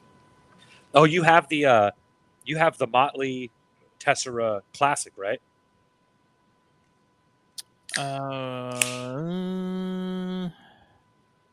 He's not a classic. He may be Ultramel. It is Ultramel. Okay. You also have the Ultramel Stripe that came from him. Yes. Yeah, she's cool. Yeah. So that would be a cool pairing down the road, and pairing Flash Gordon to that. Yeah. So right off the bat, I could take that fluorescent female and pair her to him, right? Yeah. So if I did that, now I'm going to be getting that Okidi influence into AMLs and Ultramels and Tesserats, right? Yeah. So just right off the bat, that pairing can be great. And I'll also find out if she has any Het Anery in her. Also Het Motley or Het Stripe, right? He's got a whopper of hets in there. So, when I bought that snake, I thought he was just a stripe. I bought him as a stripe. That's what I thought he was. Anyways, we have learned things from 6 years ago, 7 years ago. God, I don't know how long I've had. He's great. He's great. He's gonna live forever. Okay, scroll up to the females. There is one female who 2 years in a row has not bred for me. I've probed her enough to where little Motley girl. That girl right there, my AML Motley.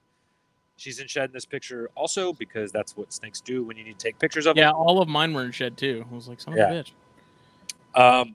This is a pairing that has to happen, right? Like, I've got a Motley Tester Ultramel. I've got an AML Motley. I want to know what hets she has.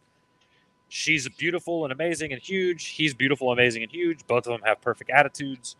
I love her Motley look. Motley comes in a lot of variations. Hers is hers is super clean.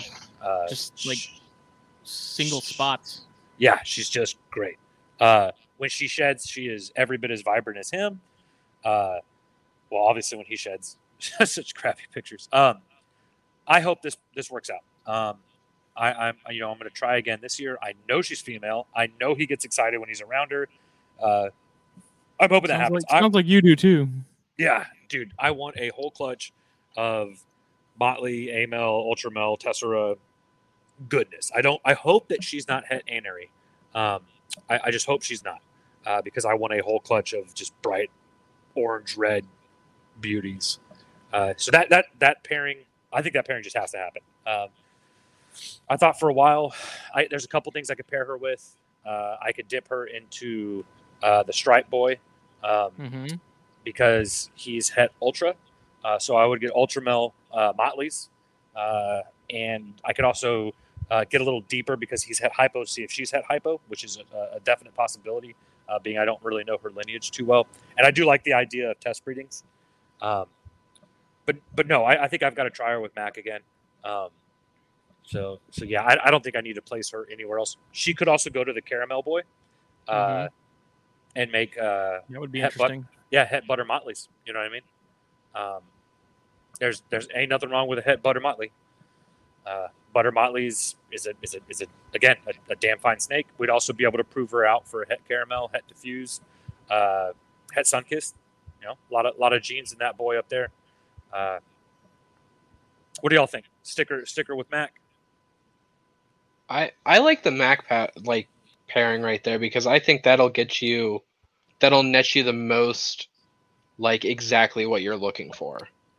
I agree.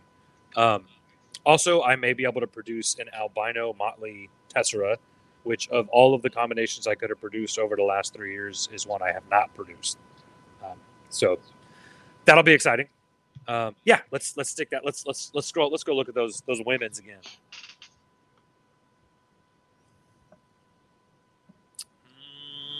Okay, I think this is going to be a perfect example. Let's just talk about this girl right here. This is an Ultramel Tessera. Het Motley stripe. Either Het Motley or Het stripe. She's gorgeous. She has just about the perfect coloration. I didn't breed her last year. She's a little on the smaller side. She was a little on the smaller side last year. She's one of the first snakes I ever hatched. In fact, I think she is the first snake I ever hatched. I have to go back to my pictures, but I'm pretty sure she's the first snake I ever hatched. So last year I could have bred her. I didn't because I didn't feel like I had a good pairing for her. And I will kind of get into that now. I don't think I have a good pairing for her this year. When you take an Ultramel and put it to anything that's not an AML, you have 50-50 chances on your babies to whether they're Ultra or AML. They're one or the other. But I don't. I have an AML Tessera boy that I produced that is going to go to her at some point. He's got the exact same hets. He was from the exact same pairing, actually. This super high red, beautiful. Obviously, you see that yellow happening again coming from Mac. So I don't know. I don't know if I'm going to breed her this year. Also, like I'm totally okay. I've got a couple other females I'm not going to breed. I'm okay not breeding her again, right? Like I don't need to breed her. And I think she's a snake that would produce a lot of question marks potentially. Yeah. So we'll kind of put a pin in her for now. But gorgeous snake. She is one of my favorites. Obviously a baby of Mac. She went to a real high. She came from a real high red AML female that I enjoy. Let's grab the snow. Let's grab the snow. It's gonna be her first year. Informa. So this Snow is Mac's daughter. I produced her a few years ago. She was a terrible eater. And she figured it out. Just like the one I have from you now? I produce a couple every year that just don't want to eat. She sucked at eating. She figured it out, so she will be actually 4 this year, this coming year. But she's every bit the size to breed. She has that insane yellow. The question on her would be, I know she's het motley. She was in a clutch with a snow motley actually. She is hypo pos het sunkissed. She's a lot more pink in person. A little bit of that pink you see between her eyes is kind of saturated throughout the body. Pinks don't photograph well, and I don't really like editing my pictures. Looks like a damn albino king. Yeah, it kind of does.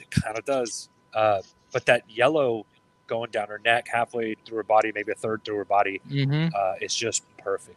It's perfect. She's kind of got that halo thing going on, right? You see the yellow in the saddles. Oh yeah.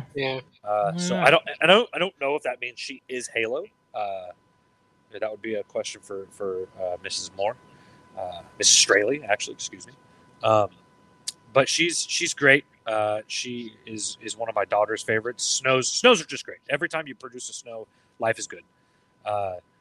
But she can go to Mac and will produce AMLs, Ultramels, Snows, Snowtramels, Motleys, and Tesseras, because she is het, Motley, or Stripe, right? She's one of the two. I like that pairing because I'll produce Snows. At any time I'm producing Snows, I'm happy. Anytime I'm producing snow tremels, I'm happy. And I'll also get some classics. So I think that's an option. He's at Anery. He produced her. So that's a possibility. I don't want to put her to the charcoal boy or the caramel boy, just because I have too much stuff lining up on this other side. And I guess while we're talking about this, let's grab that stripe male and kind of bring him down here, because that would be the other option for him. Is that really yellow stripe? Mm-hmm. Yeah. So if we grab the stripe boy,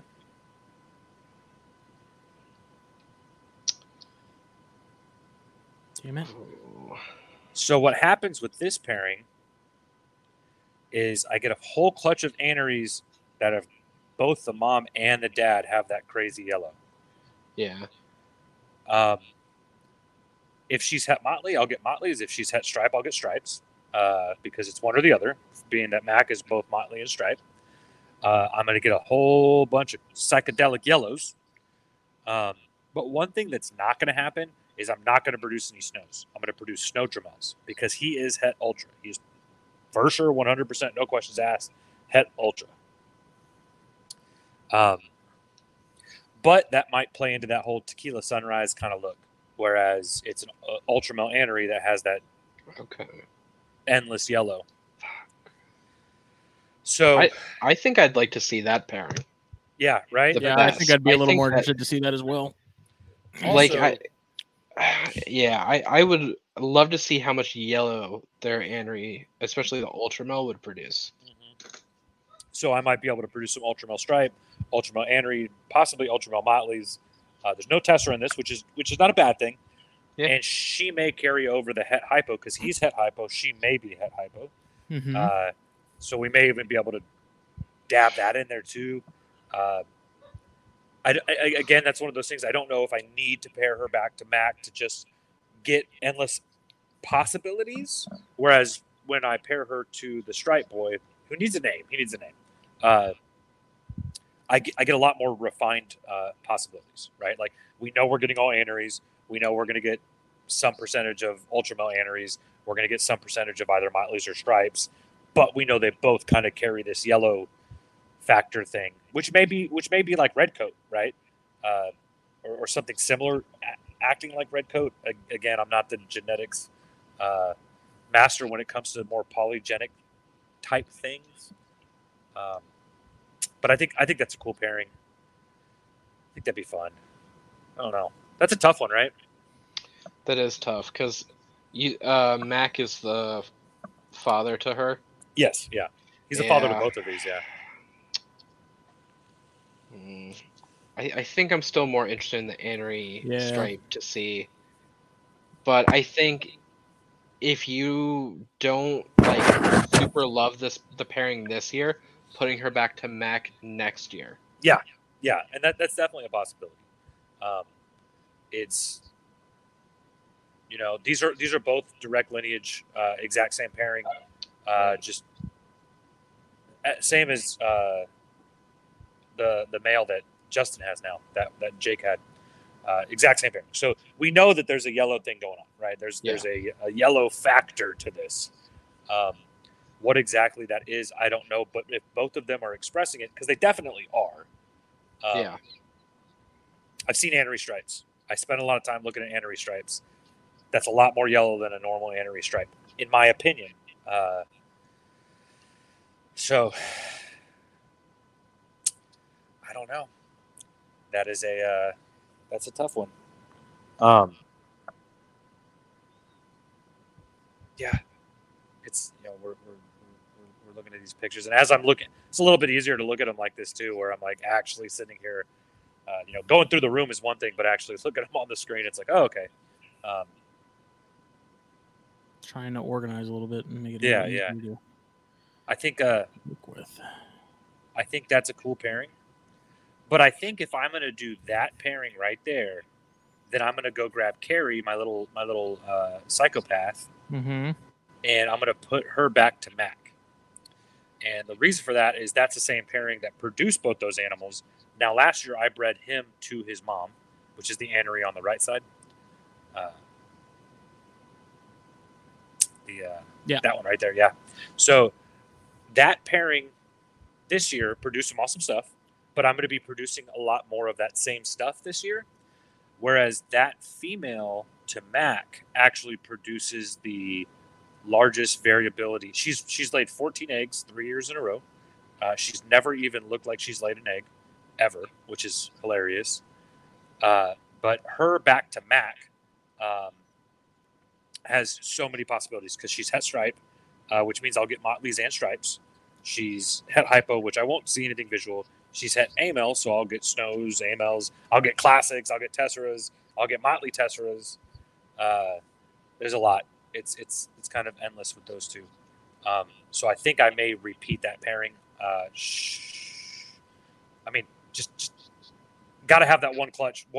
2 years in a row and 14 eggs. I had 14 different visual combinations. You're saying Mac to her? Yeah, it'd be Mac back to her. So Mac bred to her for 2 years. Last year I bred her to her son. This year I'm thinking about putting her back to Mac just to have that huge variability.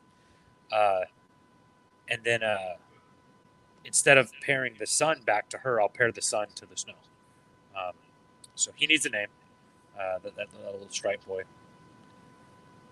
So yeah, I'm going to do that. Something like that. I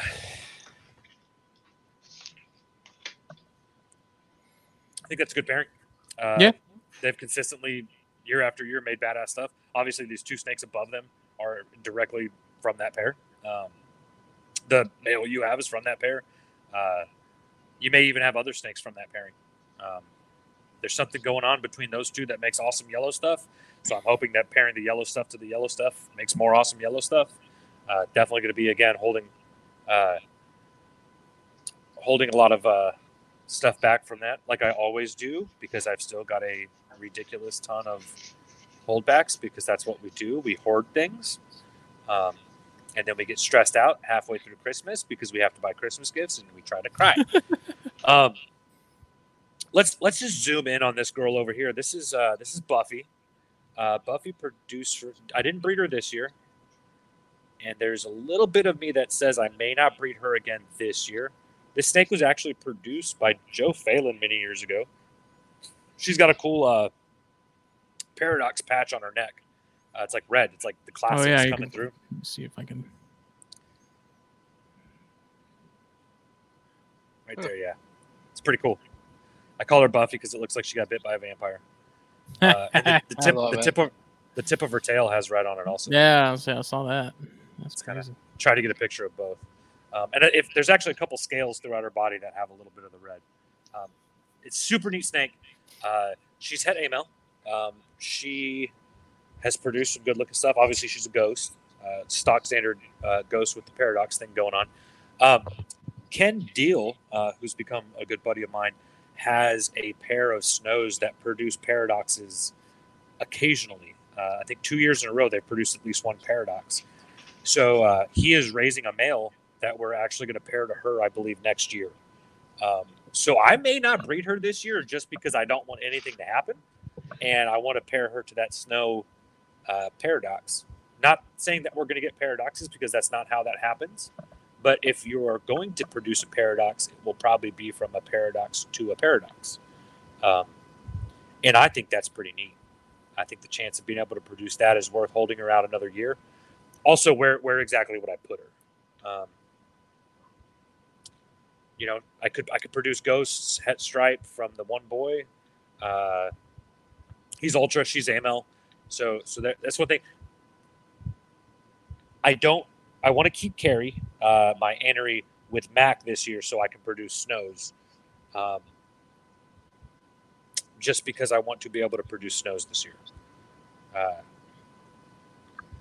JT said we could name that boy King Midas. That'd be kind of cool. Gold member. Pony boy. Goldfinger. So yeah, there's I think that's my corn snake pairings this year. I also don't want to overwhelm myself, and that's a decent amount. I think you guys are right. Maybe taking that fluorescent female and putting her with the caramel boy will be kind of neat. I think that's a fun idea. Make some het butters, definite het butters that will have an interesting look. And like we said, the world loves butters. So I could keep a pair back from that and send a few out into the world. I don't know. It's tough to not want to pair to that charcoal just to double check het, see if he's het AML, because I like that test breeding idea. I don't know. Y'all think that 3 females for a male is overwhelming? No. I don't think so. Yeah. Then, that ultra male female I have, the ultra male tester that's up there, she's either het motley or het stripe. She's pos het anery. We could think about sending her to you to pair to that anery motley boy. Just to see what happens. Find out if he's het AML, which he is. So you can make some AMLs, some ultramels, possibly for sure some either motleys or stripes, half a clutch of tesseras, and potentially mix anery in there. Have a fun clutch. He's the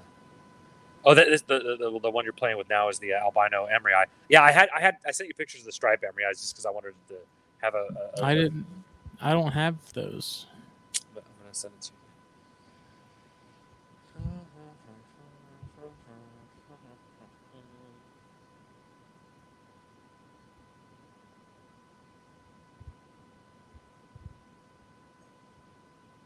Oh, it's because I didn't send it to you this show. I sent it to you last show.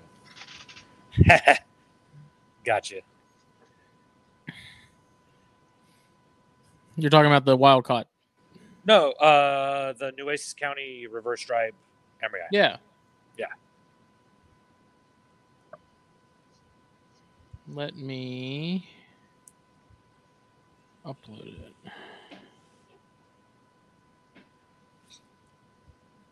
Yeah, the only concern with that Ultramel Tessera going to you is she is my baby, and I love her. And I love that snake. I really love that snake. I didn't even breed her last year because I was like, if it's not a perfect pairing, I don't. So it's kind of I'm emotionally attached to some of these things, like a dingleberry. Oh, JT said dual sire the clutch for the reverse Okady. We could. Huh. Double clutch it? I don't double clutch JT. I'm gonna feed these things mice. It costs money. I'm allergic to that shit. I thought you were allergic to everything. He is allergic to everything. First off, yeah, guys, right. I'm gonna formally ask y'all to watch your attitude. Okay? All right, let me exit this. Oh, now we just deleted all of it. That's fine. We Thanks for didn't being delete 1 in 1 all of million. it. It's still here. I uploaded it on my phone, so now I have to reopen it. And Sad times, guys. This is actually making for undoubtedly one of the best episodes that people will listen to as this was just a fun. podcast. I like it. Yeah, no, this is awesome. Load. Great, Chris. Your thorn scrub is broken. The curse Canva. of the thorn scrub.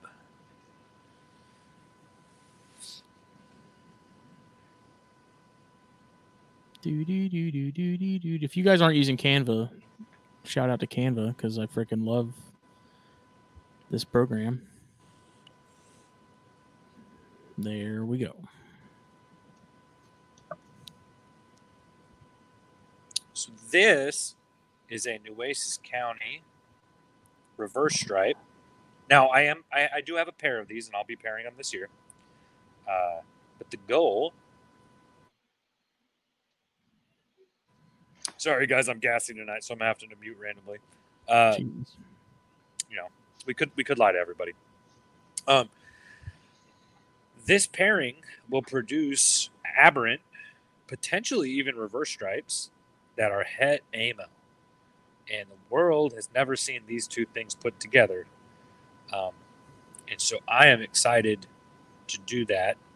Not to be a world first, because I don't think a polygenic to a visual recessive trait is a world first, but it will be very neat to line breed these animals, get the best looking babies, pair them back together, and produce some amels with that look. Because an amel embryi is a shockingly beautiful animal. That snake in person is drop dead gorgeous. Almost has a green hue to it in it. The amel and embryi is not compatible with the amel and corn snakes, which is kind of neat. So these are both pure embryi. Obviously, we have mealmorum and embryi going on here. We're gonna dip past the trinomials for a little bit, and kind of get over it in the hobby, because it didn't matter until 2020. But that look is in my opinion gonna make Billy Hunt just fully erect. You know what I mean? That's a Billy Hunt pairing if I've ever seen one. So excited to produce reverse stripe mealmorums regardless. So I'll have a clutch of those. But putting those two animals together, getting hats, very very very excited. Been one of the projects, raised these things for babies, and just super excited to get there. Raising a lot. Every animal in this whole group, with the exception of Mac, I raised from an absolute hatchling. That's also a lie, because thing number 2 came to me as an adult. But yeah, so it's exciting. I still suggest everybody starts with babies. I think it's the best way to do it. But yeah, what y'all throw? I've been talking a lot. Okay, I've been talking a lot. I gotta wet my whistle. These beers aren't even getting drank over here. I'm barely on number 3. What are y'all barely talk on about number 3? Barely on number 3. Y'all talk about these pairings. Y'all think anything y'all would switch up? Anything y'all think y'all would be excited about? Not the mealmorum. not the mealy boys. I still got 2 babies that need homes.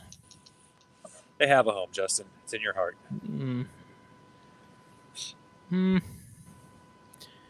Yeah, I mean, they all look really solid. Jeremy. I think this, this first one with the Caramel Miami to that girl is definitely a banger. It's a good clutch, right? Like we're just stock standard excited about that. And then if you end up making this group go, I think that's going to be a really cool. If you can get him to, if you end up doing all 3 females, I think the results from that'll be really interesting. I think there's a good chance, like Alex was saying, of taking that reverse Okity female and the fluorescent female and putting her with the Caramel Miami. Just to be able to, Miami Okitis are great. The whole world loves them. And then also making double head butters, right? But like I said, I'm really vibing on finding out if Mr. Gray has had AML, and this was my year to find out, because next year the reverse Okity will be going to a Tessera AML boy, and then hopefully a year after that, like Mike just said, just produce more fluorescence. I have the best looking male fluorescent I have ever seen coming from Kim Ball. Oddball Exotics can't shout her out enough. He has like almost no red on him. He is going to be a white and orange snake. He is beautiful. She's going to be sent into him probably when the weather clears up a little bit. We got a little cold front coming in next week, so that's years down the line though. He's 22, so these 2 girls are your free agents. They're free agents, man. Buffy, I don't really, like I said, she can breed. She's bred for me before a couple times. She bred for Joe. She's a good snake. She's huge. I bet she'd produce a whole shapoopy load of eggs. But I'm also kind of at that point with just these pairings we're seeing here. How many pairings is that? 1, 2, 3, 4, 5, 6, 7, 8. Just what we're seeing on the screen right now. That's 8 pairings. That's potential for 80 to 90 babies minimum, right? Somewhere in there.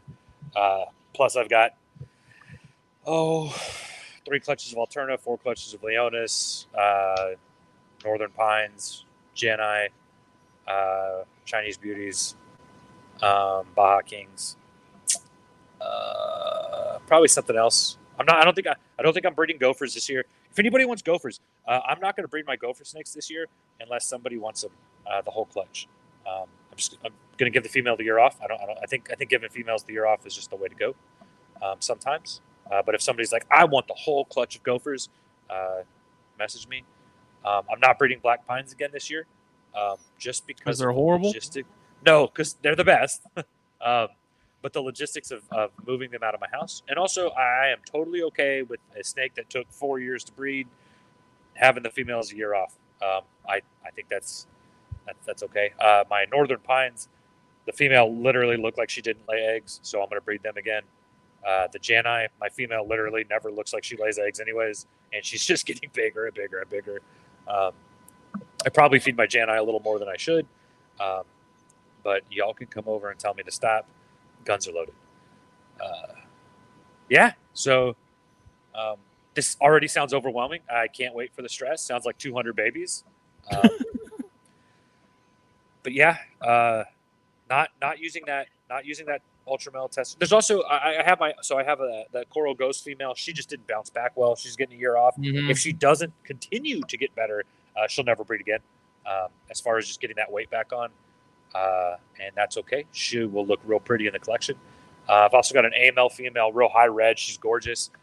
She's not breeding this year. She didn't breed last year either. Not to sound disrespectful to her, because she'll be going back to one of her sons not next season, but the season after. But I don't feel like producing a bunch of AMLs and classics this year. Not that I've ever had an issue getting rid of them, but we have to make some cuts here and there. We could take Buffy and put her to that Motley Anery and see if he's had AML, and just make some AMLs and Aneries and Snows possibly. We could also take her and put her to a Wildcat. We could put her to a Blood Red Diffused. We could put her to a Castagna Motley. We could put the Castagna Motley to the Tessera Ultramel Het Motley. Oh, there's what that other picture was. I'm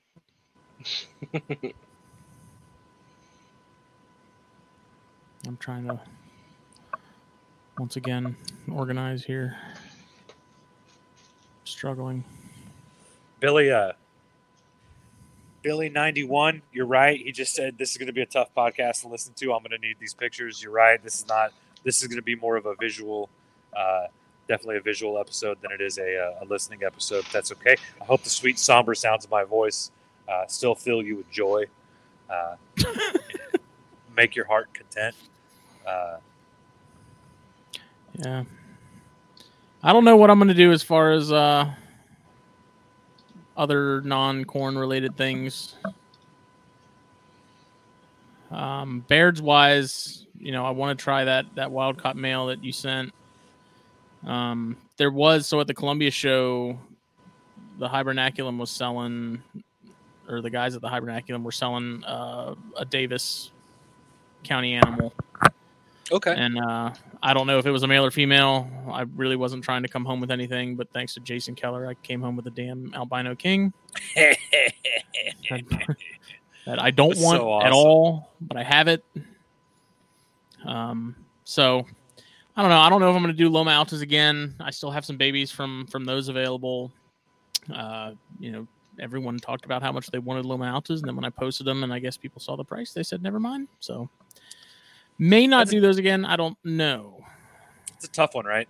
It's like they're worth a specific amount of money. They're rare in the hobby. There's not a lot of Loma Alta stuff floating around there. I think personally, I like it a little bit more than the Mexican stuff. Mexican stuff seems to kind of be flooding the market right now, but also demanding a high price. So I don't know. I don't think my Loma Altas were really priced outrageously or anything like they were. What'd you have, Matt? If you don't mind talking about it. They're $250 shipped. I think that's a shockingly good price.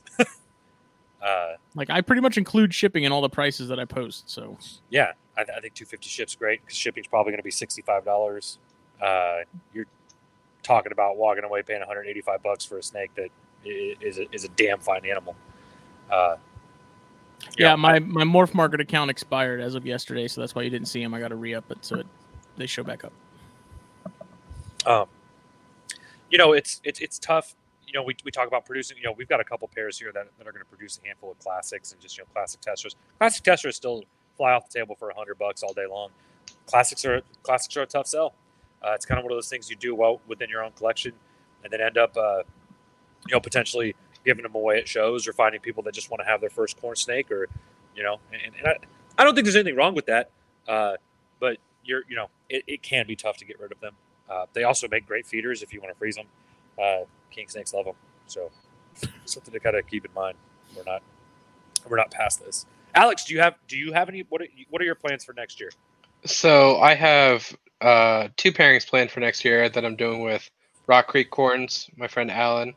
Yeah. We have my Snow Donna, which is my first snake that I ever got, is going to his Coral Snow Motley, Castiel. And then we're thinking Marge, the Ultramel Blood Red that I have, she proved out Anery, so I was thinking same male, just doing Coral Snow Motley and producing out Coral Ultramel Aneries, Diffuse Het Motley, and then taking those babies and putting them in the collection, because I have Motley, I have Diffused, I have Anery, and just eventually producing out some really nice red factor Ultramel granites or something like that. Yeah. That'd be I think that's a good place to be. Those are good pair, dude. Look, Coral Snows, whether they're Motley or not, Coral Ultramel Aneries, whether they're Motley or not, are badass animals. We don't have enough of them, right? I want to hold every single one of them back. I've got a JMG Coral Snow from my buddy Mike over in California, and he is almost big enough to breed. Next year he'll be going to that snow.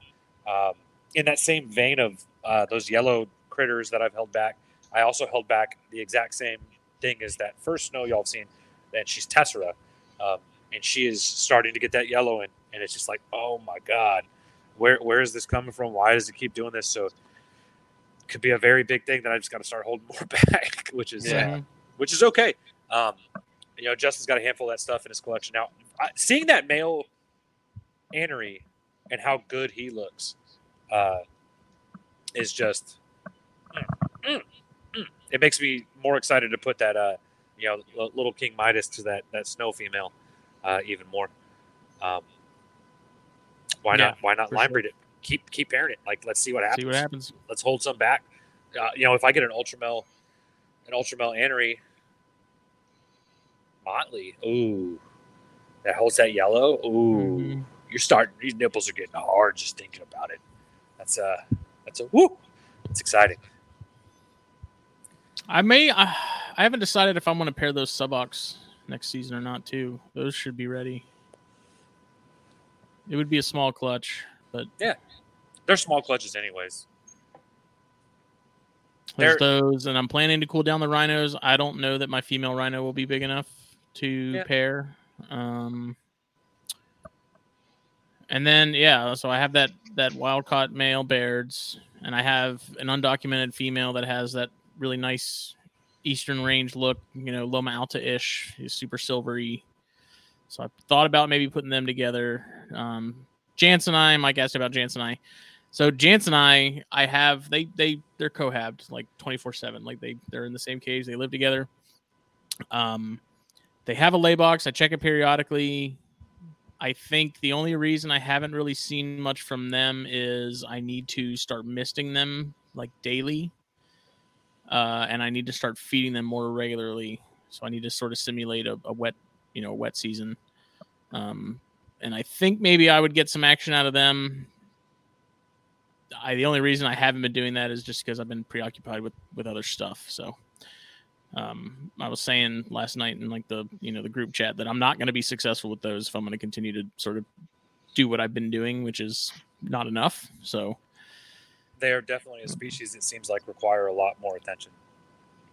See, I don't know, because I've also talked to some people that have produced some, and I've read a lot about them, and it sounds like they do it similar, where they just keep them together, but they notice reproduction seems to definitely be stimulated more by like misting and like rain and that kind of thing. So Yeah. I don't know. I mean, they weren't babies when I got them, but they were still young. So they also may need another year or so before they really kick into gear and things start happening. So Yeah. I got that one clutch from them.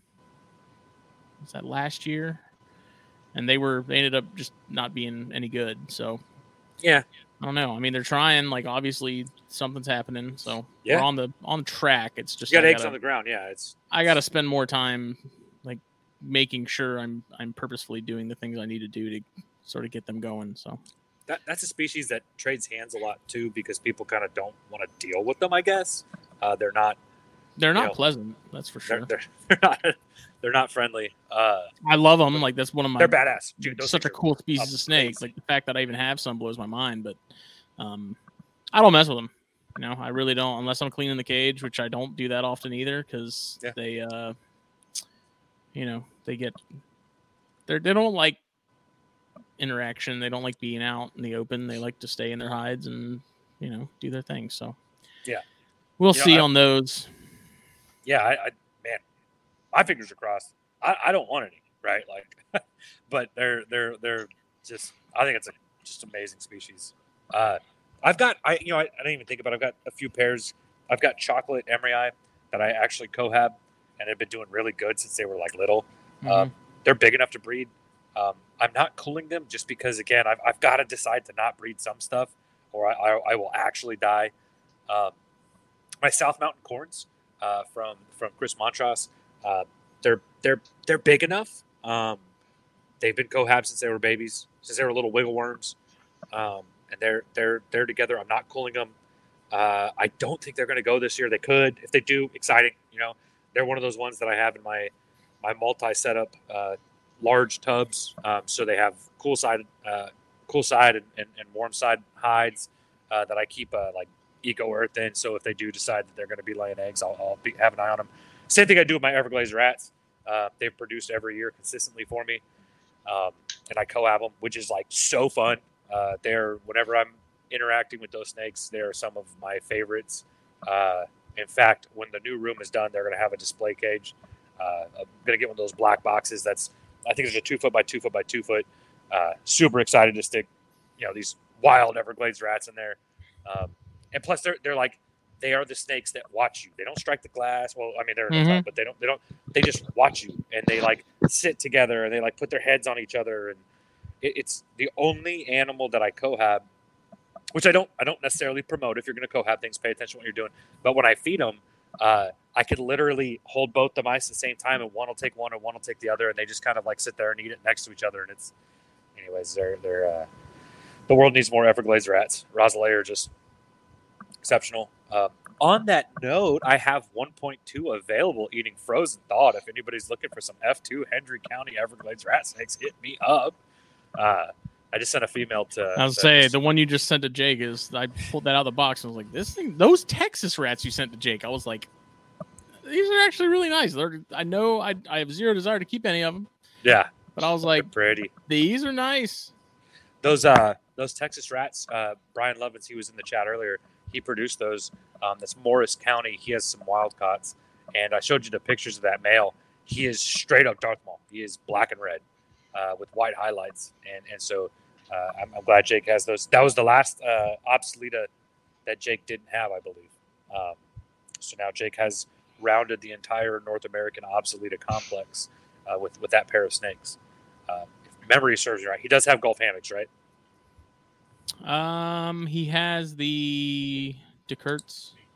He has Dekurts. He has Everglades. He has yellows. He has blacks. He has grays. Or not. I don't know if he has Gulf. He may still need Gulf hammocks. He has those Santa Rosas. Yeah, Santa Rosa white oaks, and he also has Appalachian white oaks, I think, something like that. Yeah. He's got the yellow. He's got tons of yellows. Great snakes. Then the blacks. I think he has some Spartanburg blacks. He's got a big yellow rat. That's awesome. We named him Rico. That snake is so cool.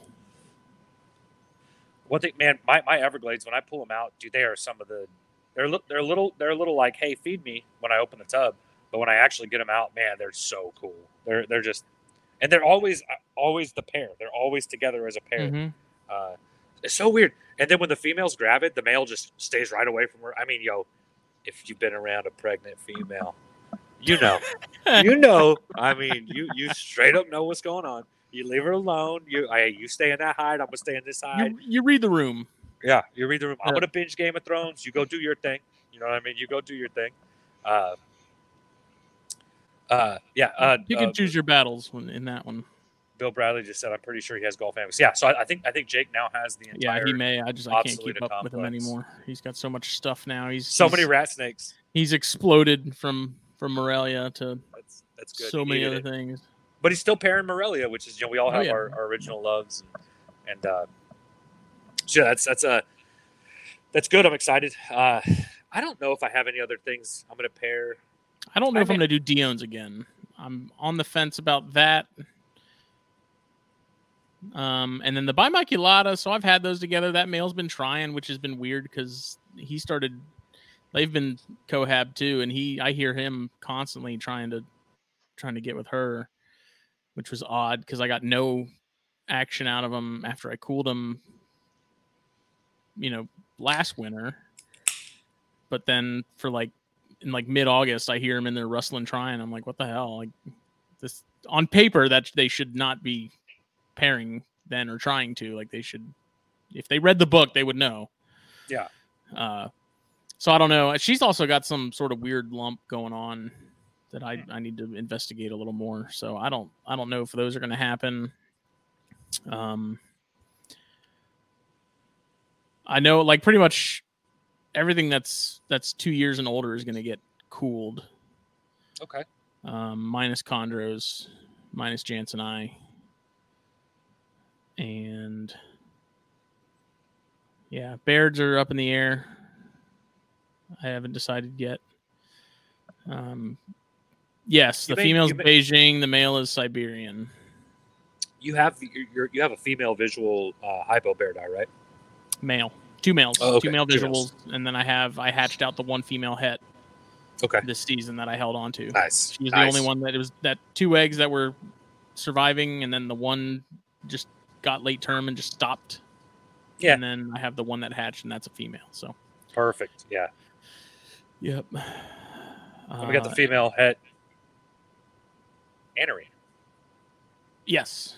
Yeah, she's doing good. She's got more time too. Yeah, I need to get her. I need to talk to Tim about another male. Yeah. Whenever you're ready. If that ever if that happens. So. Yeah. Chondro wise, I will say I've been kind of keeping it under wraps, keeping it to myself, except for a handful of people. I put some chondros together. I have two small 2018s that Luke Myers produced. They're clutch mates, and homeboy's been trying. Man, I actually just checked a few minutes ago, and they may even be locked up. It's kind of hard to tell from the camera, but we have a cold front coming through. We got that hurricane that's supposed to be hitting us and won't be hitting us, and I'm watching him right now, and I mean he's definitely giving it his all. Good. So we'll see. This is going to be interesting because this is very experimental. This female, both of them are small, like they're 2018s, but this female, if I had to guess, she's probably somewhere between 350 and 400 grams. Like she's not big, but she's 4 years old, so she's of age. Yeah. I talked to Matt Morris, and I talked to Luke, and I talked to David Brahms, and sort of got their opinions on it, and was like, I think I should at least give it a shot, whatever. And they all said, go for it.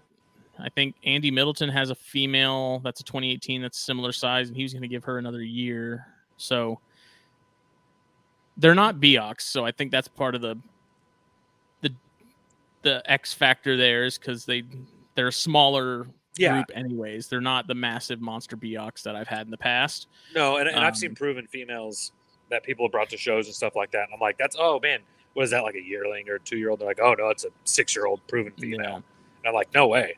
And they're probably in that 400 to 600 gram range. I wouldn't say they're any bigger than that. So that's going to be interesting. And it's deceiving because when they're curled up, they look small, but then when you pull them out and they're actually 4 foot long, they're long and they've got decent body weight, and it's like they totally could handle a small clutch. So we're gonna try it. Like I said, he's been every night. Like during the day, they're separated entirely. He's on one side, she's on the other, and then like at night, as soon as lights are out, it's game on, man. He's curled up with her right now. Nice. It's hard to see for sure if there's like definitive locks, but he's definitely trying. I mean, she's not taking off from him right now, so I think that's a good sign. The first night I put them together, which was probably 2 weeks ago, she was like, I watched, because I set up my camera, not so I can watch them like in real time, but so I can go back over that night and look and see what happened. Just to make sure, it's not stressing her out too much. And, the first introductions I found with the first pairing I did with those, the female's definitely going to be freaked out and is definitely going to avoid them as much as possible. But then over time, if you continue to introduce them and give them little breaks, but put them back together, she sort of gives it up and realizes that he's part of the cubicle now. And that seems to be the case now because she seems to be much more receptive to him. And, they're doing the sort of the classic pile on the perch thing. So, yeah, we'll see. I'll check before I go to bed to see if they're locked or not. But I'm watching him right now, and he's all over her. So that's super exciting, man. Yeah, I'd love that'll to be see interesting. You produce chondros again. I remember your first clutch. Your first clutch of chondros was the second year I bred corn snakes, I think. And I remember you had just started the podcast, and I was like listening to your excitement each episode. They locked up. Okay, am I going to do maternal incubation? Am I going to do this? And then you got eggs, and you're so excited. And then it was like a weekly affirmation of just like excitement, just constant. Then you got eggs, and then you were this many weeks, and then and then they started pipping, and then dude, so I'm excited for you to be back, kind of in your roots of the podcast at least. Mm-hmm. Well, like I said, it's very experimental because she's small. I don't know that a lot of people would have paired her at this size. They probably would have given her another year or two, but I'm giving it a shot. We're going to see what happens. It was kind of one of those things where it's like, it's either going to end horribly or it's going to be great. And I was willing to roll the dice. So not without plenty of consultation and thought. Yeah, it's not like you went into this blind and we're just like, I need to breed snakes to sell them.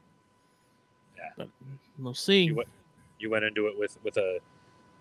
You asked a lot. I know you had talked about in the group that you were talking to a lot of people about whether you should or shouldn't. I'm glad you decided to pair them up. I think a lot of these animals breed a lot smaller in the wild than we'll ever realize. Mm-hmm. Well, that's sort of the problem is like I went back and looked at Terry Phillip and Drew Lander's book. And they mentioned that I think Mutton had a female that was like 300 grams that bred and had a perfect clutch with almost 100% hatch rate, if not 100% hatch rate. Gary Schiavino had a really small female that produced at least one clutch. She was probably about the same size, if not slightly bigger than this female. And then, the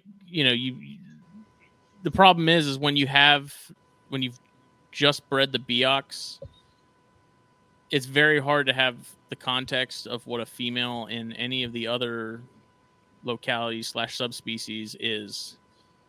Yeah. At least in terms of like breedability. And I don't feed my chondros a ton, so these are already sort of on the smaller side, but like I said, she's 4 years old. I'm going to start definitely hammering them with food a little more to sort of help her sort of kick into gear, hopefully. But it was tough because it was like, she's 4 years old, but I was like, I don't know. It's hard to say whether she's big enough or not without seeing more animals with size sort of reference. It's hard to, it's also like a litmus test too, right? Like if this fails horribly, you've set a baseline, and if this succeeds exceptionally, you've set another baseline, right? Mm-hmm. Like, I know I've heard Rob Stone talk about breeding rhino rat snakes a lot smaller and a lot younger than people ever thought. And I they asked would go. him about that too, because I have my rhinos and Yeah. I'm going to cool them down. And I told him, I was like, I asked him for weights because I feel like weights are kind of age and weight are two really good baselines to go off of. I don't know that you should necessarily go off one over the other always. Yeah. But he said, feed the female a little more, get the males, get them a little more size. And I don't know. I mean, they may go. I sent him pictures and he's like, they might. He's like, they look like they could be by the time the time comes. Like, so I'm going to cool them down regardless, and we'll see. Not have that snake in somebody else's hands, right? Like, I'm going to send you a picture. Yeah. Some of those females, I was looking at even our pictures, and it's like, man, those females look kind of small. But then, like, I look at them and I'm like, wait, I had a female last year that was smaller than you, like 16 eggs. I think Eric just made a perfect point. Biology is going to dictate whether she's going to go or not with egg and clutch size. I think an ovulating female is going to get those eggs out just fine if she has good sperm and they're good eggs. Mm-hmm. I learned that with Leonis last year. My first pair of Leonis I produced last year was they were 4 years old, but they were small. They were just little. And John was over here, and I was like, "Yeah, I'm going to give them another year." And he's like, "Why?"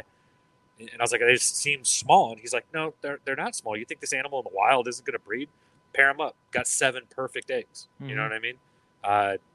6 and babies. maybe that's the issue is people. Like we have the idea of captivity for some species, mm-hmm.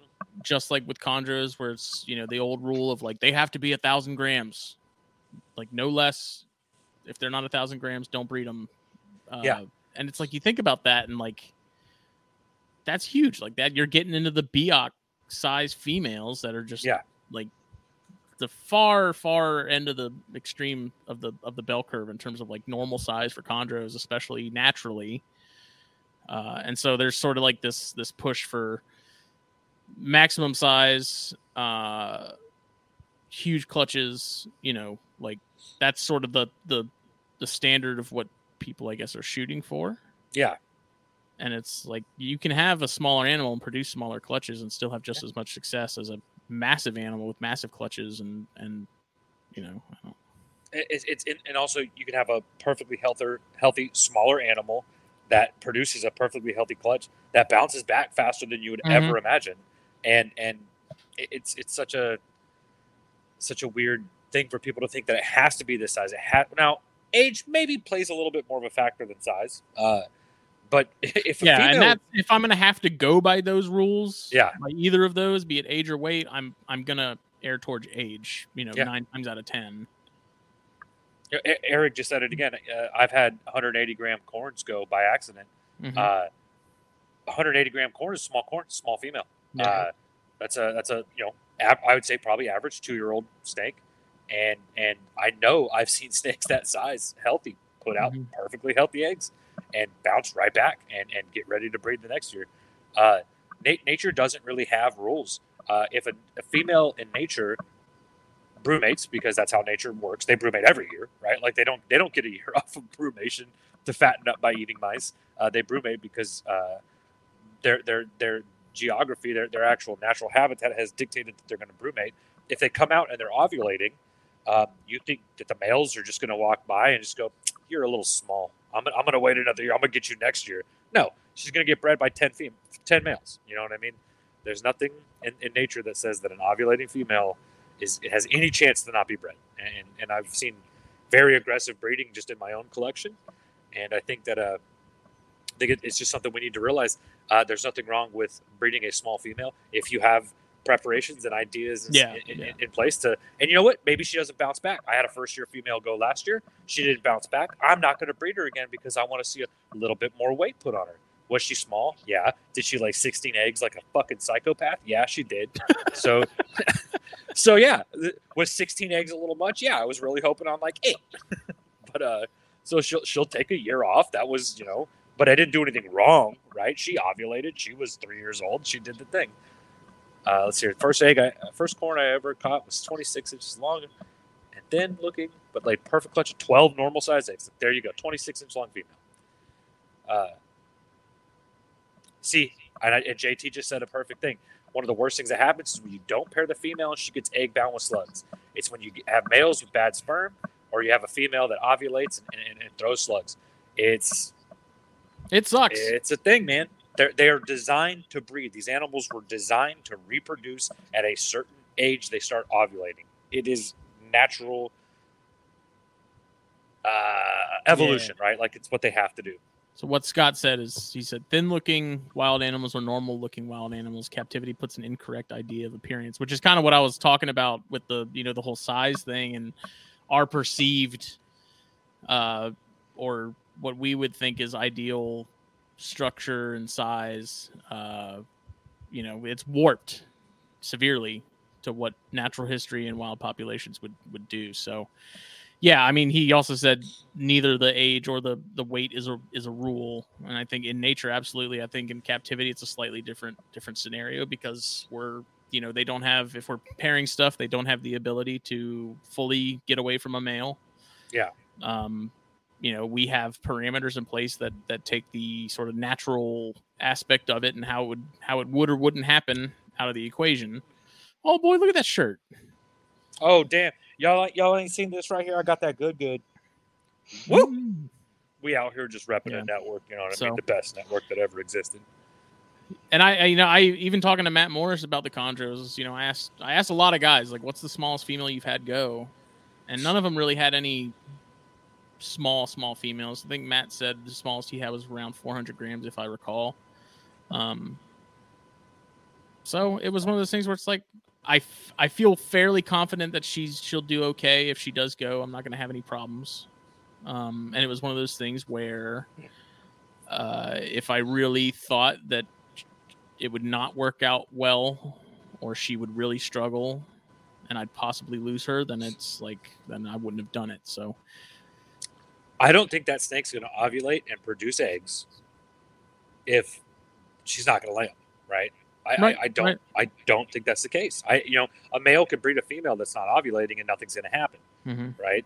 I have a AML Motley that we were just talking about that for 2 years has been paired up with my male that'll nail a water bowl, and yeah, I mean, maybe she's just not ovulating. Maybe she's never going to ovulate, right? So it's definitely a thing. And yeah, I think that's Eric and JT are having that conversation. That's right along lines. Okay. Mm-hmm. Never had a snake die of egg binding with good eggs, only slugs. And it's every time you push that egg out of a snake that didn't make it. I had a snake die egg bound 4 years ago. I was a silver queen ghost, and she died egg bound. Pushed those eggs out. I had to push them out. I had to see what they looked like. Well, it was wild too because I didn't. When you told me about the whole male thing, to me that at first that was like that. That doesn't seem like that could be the cause, males infertile or, low sperm count and then just not getting fertile eggs. And because those slugs are the way they are, like the female, that's what causes the egg binding. And the more I thought about it after you talked about it, I was like, that actually makes absolute sense. Yeah. And that very well could have been what the problem was with this, with those blood reds over the season. She got egg bound and very slowly she eventually got them all out.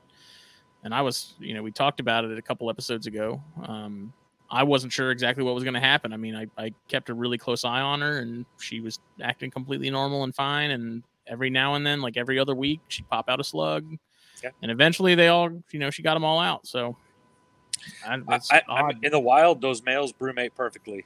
In your house, they don't. In the wild, those males have different stressors than what we're putting on them. In our house, they don't. Males, every time you ship a male, don't breed it. ship males during cooling season or something. You know what I mean? For some reason, males just don't breed well after they've been shipped. Hell, if you ship me a male, ship it to me right after brumation, and I'm not going to breed it and then let me brumate it the next season and breed it. Just it's every time I've been in that situation, every time I've had a male sent to me, or every time I bought an adult pair close to brumation, I think they need to establish themselves better. Temps need to get more regulated on the male. There's the idea that you can actually overheat a male and cook their sperm. So maybe you get a male in that you're planning on breeding, let him cool down a little more. Keep these snakes at 78. It's not going to hurt them. Yeah. And go from there. That's kind of those weird little oddities. We're talking about, specific niches within a niche hobby. But I think the males are where the problem is, because females don't produce slugs in the wild. I don't think. You know what I mean? I just maybe one. I mean, or I'm two sure is they possible, do, but I'm sure it's from a pre-existing condition of some sort. I don't think it's necessarily the fault of the male or the vitality of the the sperms or whatever. But yeah, I don't know. But it is interesting watching the chondros the first time I bred them, because I cohabbed them for months. I'd split them up periodically to feed them, but for the most part they stayed together. And watching how dead on with like the schedule of the weather and things they were, like that we got a period where it was warm, and it would be December or this time of year, no action. Soon as like storms came through or cold front came through, he was all over. And as soon as he figured out he got the job done, he would be on one side, she'd be on the other. And it's just like watching them. I've said this a million times on all the other shows and stuff, but it's like when it comes to the chondros and really anything else for that matter, they're gonna know what's going on better than we will. Yeah, that male's gonna be more clued in on when his window is than we will. And watching those chondros that first time, it was so bizarre, because it was like it got to the point to where like I would look at the weather and I'd be like, okay, I'll bet you they're going to be locked up, these 3 days, because that's when we're going to get a cold front, and that's before things warm up again. And sure enough, it'd be just like that. So it was just wild to watch it in action and see. Because I had them paired from June until she laid in, I think it was December, late December, maybe early January. And I would just see the spikes and the dips, the peaks and valleys of interest and stuff go. And it was really interesting. And I'm sure you would see a similar thing with pretty much any species if you cohabbed them and had the, could watch that happen in a cage, not necessarily a rack. Yeah. So it's and Eric said it well too. He's like, he thinks females in the wild are more fit and active than captive counterparts. Absolutely. Yeah. Without a doubt. That female blood red, she was pretty chunky. She slimmed down a little bit, and it's because I haven't been feeding her as much. I've been cutting her back some, and she's now looking kind of exactly where I want her to be in prep for cooling and the next season. So, I mean, these snakes don't get fed a perfect lab mice every week in the wild. Mm-hmm. And you know what? They're probably, if the chance comes up, they're eating more than one, and they're probably metabolizing for a lot longer than we think. Also, the temps are not always perfect, right? Yeah. They've got to go to find where their spot is. A cold front might come in, a rainstorm might come in, and they just, the snakes are more in tune to that than we are. I have no idea what barometric pressure is when I step outside. Maybe to some extent. I mean, it feels like a storm's coming or something. But we have meteorologists that tell us, so we've kind of dumbed down to those senses, right? We don't need to know that a cold front's coming. KIII News already told us. So there's a lot of that. Those snakes have to learn that. It's the only way they survive. It's the only way they made it out of their first year of life moving, right? So yeah, and I think it's also one thing with your chondros. I don't think the male's going to go after the female unless she's ready. She's got to be ovulating. Yeah, she's gotta be, sure. And I don't even necessarily know that it's an ovulation is the necessary trigger there, because, seeing him as soon as the lights are off, he's going hard. As soon as the lights are on, everything's on in the morning. He goes to his end and he just chills. There's a very clear and sort of purposeful break in behavior, between the two. Obviously they're nocturnal animals, crepuscular, whatever you want to call them. My chondros aren't active during the day. When the lights are off, they're all moving around. So nocturnal. Whatever people want to call it. And it's like I said, they're just like they're turned on, and then when the lights are off or on, they're turned off. It's very clear. Yeah. He's not trying to breed her during the day. I checked. I watched it work. I tune in periodically to see what they were doing, if they were doing anything. Curled up, sleeping. She's on the other end, curled up, sleeping. Like, as soon as I cut those lights off, though, like within 10 or 15 minutes, he's on her, though. So, yep. There, go take 2 corn snakes right now. Go throw them in the same tub.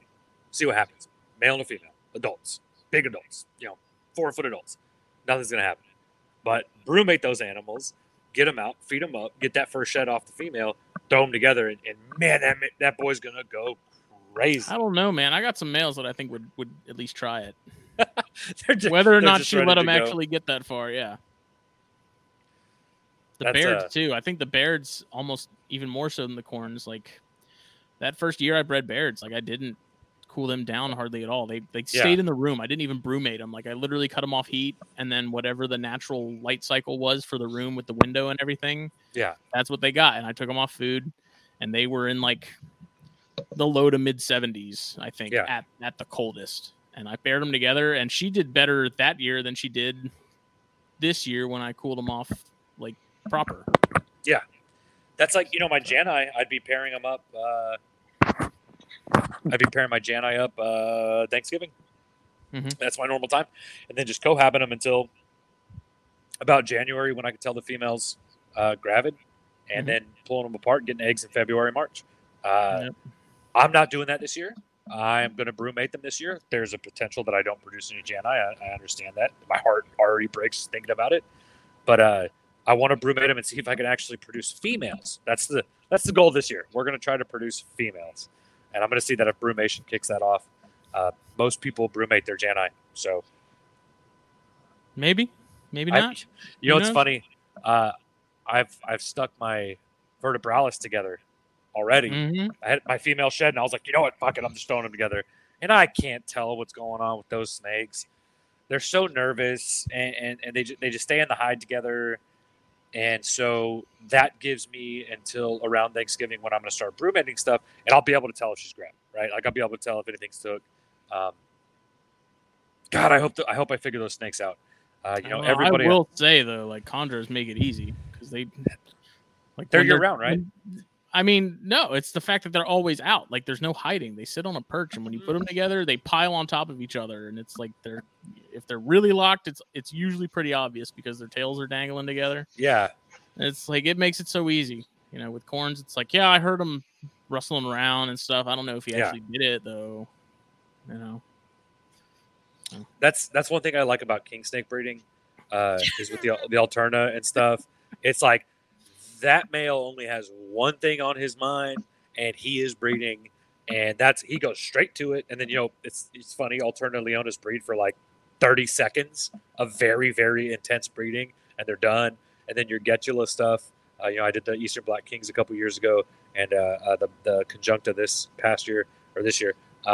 And they breed non-stop.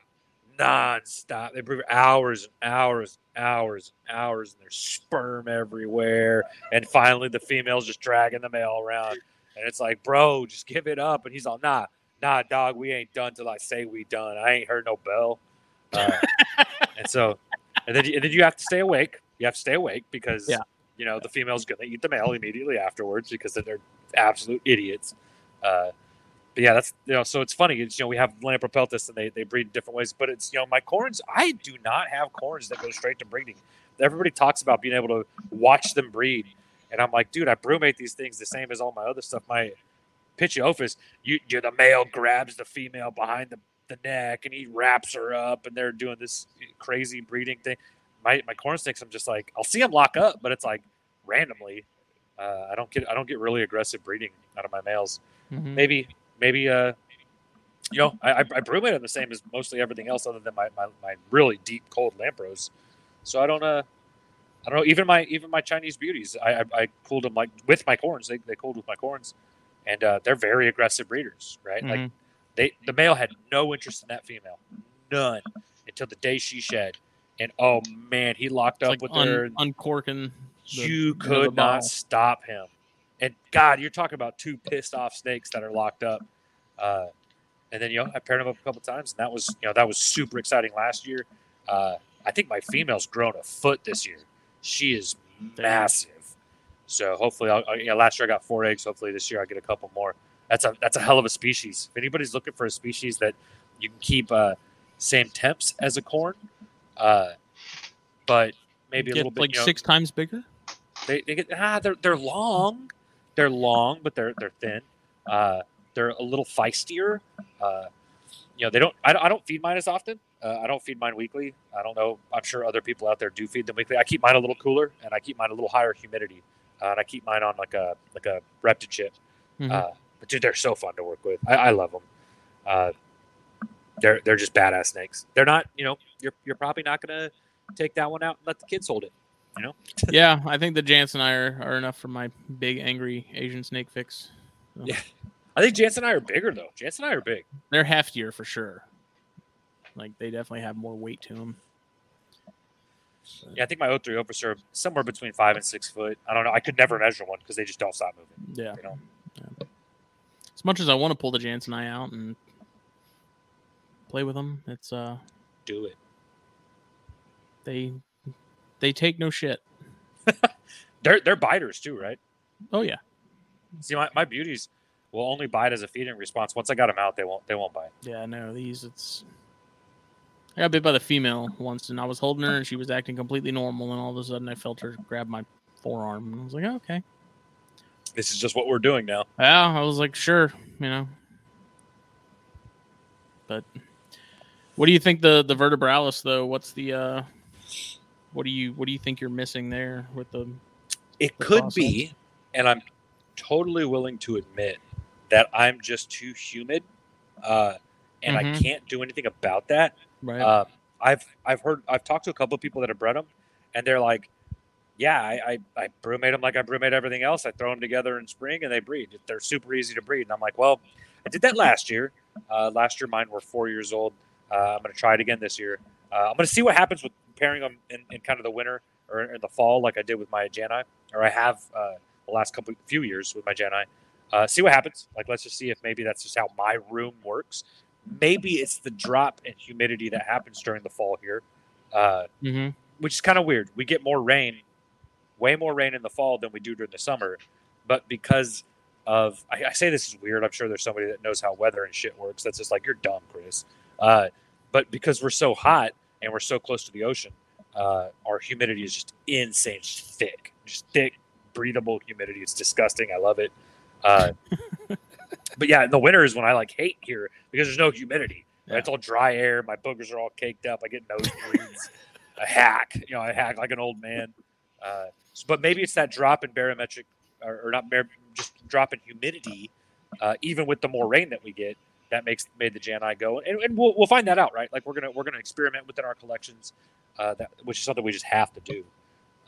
Because I want those vertebrals to go so bad, dude. I love that species so much. And I don't even talk about them that much just because I'm just like, all right, leave them alone. Let them do their thing. They eat great. Pretend they don't exist. Yeah, pretend they don't exist. Keep them clean. Hopefully they breed. I think I've got a list of people that want some. About 20 names long now. But we'll see. But once I figure them out, hopefully they stay figured out. And that'll be a special thing to have reproducing. And again, I've tried what I've tried now. We're going to see the results of that. If that doesn't work, we're going to brumate them again and go from there. Maybe we'll brumate them a little warmer this time. I won't put them into the deep freeze. I'll brumate them like my corns, and we'll just. Yeah. I don't know. A lot of the other stuff, the northern pines, really easy breed. Get them super cold, get them out, let them shed. They immediately start breeding. They breed a lot. Gophers. I don't even know if I would actually have to brumate my gophers. But I brumate my gophers with my corn snakes. They breed easy as pie. It's like Everglades. Don't brumate them at all. They just breed every year around the exact same time. So yeah, every. So for those though, do you still take them off food? No, they get fed. Do everything as you normally do, and then when it's time, you just put them together. I feed mine again. I'm not feeding them weekly. I'm feeding about every 10 days. Maybe 2 weeks I'll give them a chick. Maybe I'll give them a small rat. Usually it's just a large mouse. Every 10 days. Yeah. and the natural light cycle, the natural cooling in the room that's going to happen regardless. My winter temps are 74, 75. I'm hard, like my room's already getting nice and cool. Yeah. It's been up and down lately here with the temperatures and stuff, but my room is definitely getting cooler at night, even if it's warmer during the day, like abnormally warm for the time of year. It's definitely dropping at night. Yeah. And I'm sure it's doing a lot for all of them in there. Dude, those Everglades are shockingly easy, and I kind of love that about them because they're so pretty and they're so neat. And then I just lay them together. Yeah, you could not have an animal with easier care. That's my plan with them is I'm going to do something like kind of semi bioactive, little display enclosure. Just let them do their thing, right? And they'll probably stay in that room in a nice display something, and so that I'm going to be in that room more often than this room. This room is going to be a little bit more stock standard stuff. And this room will not have the temperature variances that room does. This room's completely enclosed. It will be completely enclosed. I talk about it like it exists, but it'll be completely enclosed and more temperature control. But it'll also allow me to really drop temps a little easier on my accord. But yeah, Mike Kazicki just said everybody should have Everglades. I agree. That's a great species. I think Brian Levins, who was in the chat earlier, has some actually available. I think they're head scaleless. I don't remember. He has a scaleless Everglades rat, which is a very interesting looking animal. Which there's some obsolete mixing going on in there that scaleless came from. Anyways, it doesn't matter. It comes from Texas rats, but they're neat looking critters. But yeah, Everglades rats are just neato skidito. I don't know. More people need to have those in their collections, just from ease of care, ease of breeding, and just general temperament. I had one once. It's a little baby. They're cool. It's all right. But yeah, other than that, lychees, guards. Gonna be doing leopard geckos next year. I'm excited about that. I got a little selection of leopard geckos now. Some really neat stuff. Picked from some really, really good people. And so my kid is obsessed with them. She's obsessed with them. She wants them all in her room. She's like, no, Daddy, Daddy, can I have these in my room? And I'm like, no, because I've had snakes, I've had geckos her whole life, obviously. And she doesn't want to get anything out. She wants me to get it out for her, and then she'll kind of like mess with it and stuff. The leopard geckos, she straight up just like walks in her room, which she only goes in there with me. I keep it; it's locked usually. But she comes in there with me and just yanks open the tub, and she's like, "Daddy, look, I love this one so much. Its name is Princess. I'm naming everything Princess." So, orchid corns. Orchid corns, Alex. Sup, Alex? Sup? I have the one orchid. I thought it was blood red. Turned out to be just mask. So, yeah, that's the one you were showing. I'm gonna need to make more of them or get more of them and breed it. But yeah, I sent you pictures of it. Mm-hmm. Alex, tell us what an orchid is. I don't remember. Lavender and something? Lavender sun-kissed. Lavender sun-kissed makes an orchid, and then the one that I bought is possibly like red factor mask, so it's got the split belly checkers. Hopefully het for diffuse, possibly het hypo. Nice. So dude, lavender's good. Lavender's good. And I got a bunch of plasmas too that I'm going to pair him to. So plasma is pewter hypo? Is diffuse lavender. Okay, diffuse lavender. Okay. Yep. So my planned pairing on one of the pairings at least is going to come from I got an opal blood red motley. So AML lavender blood red motley. Okay. Pair that one's also 100% het for cinder.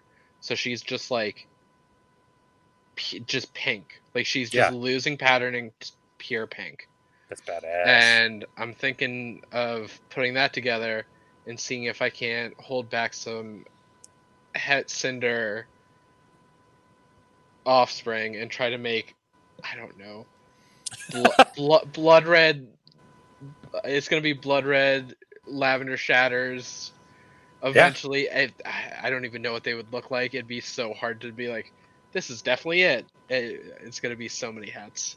That's fun. That's Eric said he's working red factor strawberry orchids. Ooh. There you go. I think he produced some I think they were plasma charcoals. I think that's what he produced.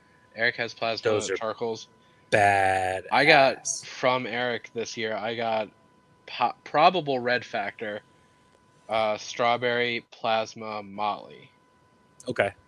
And then I believe that's possibly Heifer Annery. Okay. That thing's beautiful looking. Yeah, I bet. That's badass. Yeah. So good. So much good shit in corn snakes. I know. That's just, it's hard to not, I try to not only focus on corn snakes because I don't want to like zone in too much on one thing, but it's so hard to not, you know what I mean? Like just, I want more of this and I want more of that and I want more of this and I want to breed this to this and see what happens in a couple years when I start breeding it back. And yeah. Those plasma charcoals, those are hot. Those are, it's good stuff, man. That's you know, sun-kissed charcoals are pretty cool. Sun-kissed anything's cool. Yeah. Plasma is lavender diffused. Yeah. Lavender diffused. Yeah. Lavender diffused charcoal. I think he had lavender diffused charcoal sun-kissed. I think he had sun-kissed. I know he had charcoal sun-kissed too, which is just badass. Yes. So obviously, I mean, maybe he'll chime in. Yeah, those are those four genes kind of mixed together is just that's party time right there. That's all good. Honey and castagna. That's all that matters. I don't know what a honey castagna would look like. You know, you've got caramel. We're gonna eventually find out. Yeah. I don't know what a caramel castagna looks like. I'm sure it exists. They do. It's honestly kind of looks like that Stripe Boy, but not as great, obviously. Where it's just like super yellow up front, and then it just starts fading out. And then you take the sun-kissed on top of that, making your honey castagna, and I think you've got a winning combination. I do hope in the next couple of years to get some terrazos, just to be able to have that. I'd like to see what terrazzo looks like mixed with a few different things. I think that kind of got thrown on the wayside because of tessera. I think that's a reason terrazzo's not too implemented in the hobby is because tessera exists. But terrazzo's a neat, you know, it's another pattern mutation, right? And then Motley and Stripe. I love Motley stuff. I love Stripe stuff. I've decided they both piss me off. Terrazzo. I have seen terrazzo tesseras, and they kind of look like almost like a shattered tessera. I think, right, Alex? Have you seen? Yeah. It's like a really broken up, messy tessera, right? Okay. A terrazzo tessera. I'm more anxious to see these Ladies Island Het Ghost tesseras grow up, man. Because what is that going to look like as an adult? Those things are just there's two in particular, and they just keep getting better and better and better and better. They don't. That is not what I thought was going to happen. Right? I didn't know what was going to happen. I was like, these will probably look good, but you know, and then they started coming out. I was like, oh my god.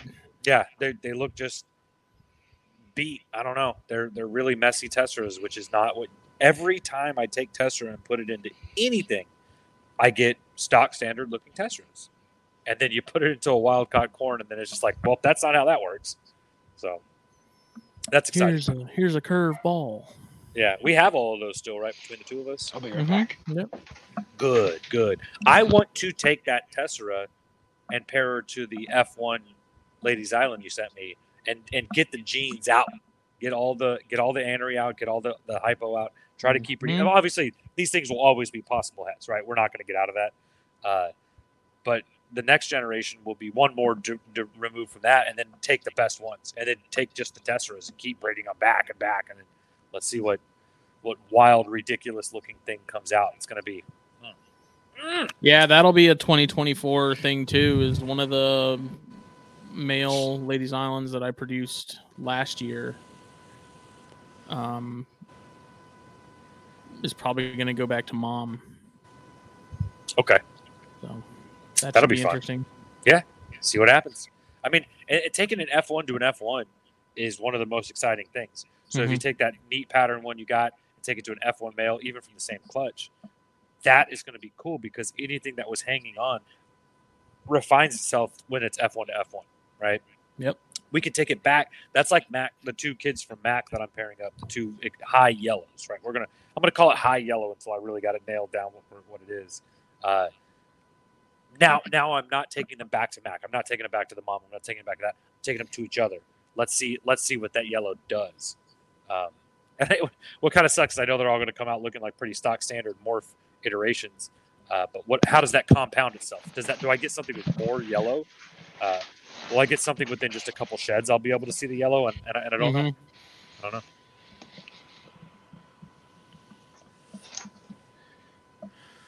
Is it Tequila Sunrise or is it Paint Shop Sunrise? Y'all heard it here first. There you go.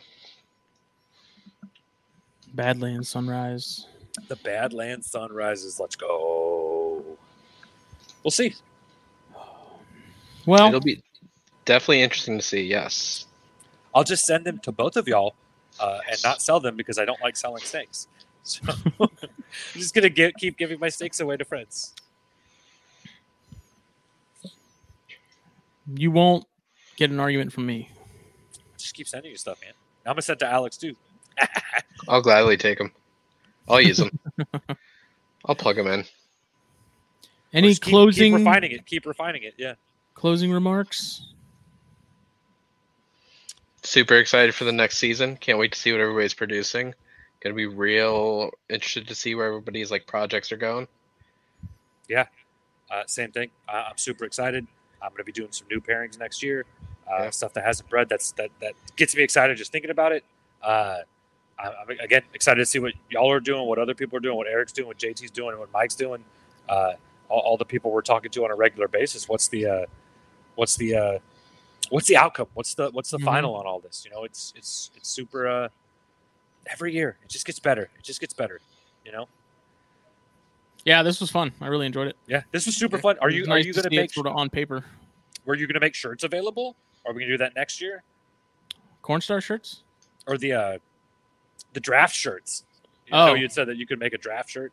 I guess you can kind of make. I could. Yeah, I thought about it. I never got around to actually doing it. So maybe next year we'll do some shirts and sell them and see if we can make some money for charity or something. That'd be cool. Yeah. But yeah, this is fun, guys. I appreciate y'all spending your time with me. I needed this. It's cathartic. Well, this episode was brought to you by blackboxcages.com. Check them out. Check out the website. Hunt us down on Facebook and Instagram. Awesome racks, awesome cages. Can't vouch for them enough. Great quality products that you will not regret getting your hands on. And then if you're looking for some just incredible corn snakes, stay in the loop with Silent Hill Reptiles. Facebook, Instagram, really good stuff. So we will see everybody later. Snakes and Stogies is happening Monday because THP ain't happening tomorrow because we did this tonight. So which works out because we got some friends coming into town. And Chris is flying off to Austin. Well, I mean, I'm driving, but yeah. Same thing. I'm going to be at Dripping Springs for a wedding at a distillery, the Treaty Oak Distillery. So I'm pretty excited. And Bill, I saw what you said. In the chat, Bill. I'm in. Just hit me up. Let me know what day I'm there. You're gonna hit up the Romacraft headquarters? I've never been there. It is in North Austin. Dripping Springs is southwest Austin. I'm going to be about 45 minutes to an hour out of actual Austin proper, so no. But when you do come to Texas and we hang out, maybe we'll mosey on up there and do it because I want to go be a weasel. I want to be a weasel. So I went to the shop today, side note, and they had some Romacraft hats and some Romacraft steel bottles with the logo on them and stuff. And I gotta talk to Raj about how I gotta get I'm sure I have to buy a box or something to get them, but yeah, right. Might have to do that. Romacraft is great, man. It's good stuff. I still have Sabertooths and one Blackjack. Is the Blackjack the one with the green on it? Black Irish. I still have a Black Irish. I've been just sitting on years, just save. I can't do it, man. I'm gonna enjoy it. I know. I'm gonna sit and look at it. I'm gonna smoke it. I have too many. I have an Aquitaine. That was my backup for the if we had good time. So very cigars. Not enough. Alex, time. Thanks, man. Yeah, thank you. Thanks for having me, guys. Absolutely. Yeah, fun episode. It was a good episode. Thanks again. Follow me at Keystone Corns on Instagram. Do it. Awesome. And go to our Facebook page, THN Facebook page. Cast your vote for the THN People's Choice Award. We need votes. We need nominees. There's only going to be a few more days left. I think on the 15th, I'm going to close it. And then whatever we have from that is what people will end up voting on from there. So go cast your vote. It doesn't have to be someone that we've had on any of the shows or anything necessarily. Just someone that you think deserves recognition. Yeah, vote. And then we're going to be we got to get together the THN gang and figure out our people of the years. Yeah. Peoples of the year. We're going to have to usher in the next herpetoculturist of the year. You know what I mean? Yeah. Losers. Chris was You ain't first, you're man last. of the year last year. So we enjoyed doing that so much Yeah, that fun, we decided to expand it this year. So we're going to have the People's Choice Award where people vote and pick who they want to be the people's choice. Yeah. But then each show is going to have its person of the year. And then I think we're going to maybe do a combined THN person of the year. Yeah, I think so. I feel like we continually keep changing the plan, but we're not the best. I think that'll be probably one of the last shows of the year, if not the last show of the year, but it'll be good. Yeah, I'm super stoked. And I think that's Scott, Nature for You, just said, tough act to follow. Thanks so much. That's entirely too sweet. And coming from you, that's extremely extremely appreciated. I appreciate it, guys. Just for that, we're now picking Ty instead of Scott. Bring her on. Awesome. All right. Thanks, y'all. Love you guys. Everybody have a great night. Bye-bye.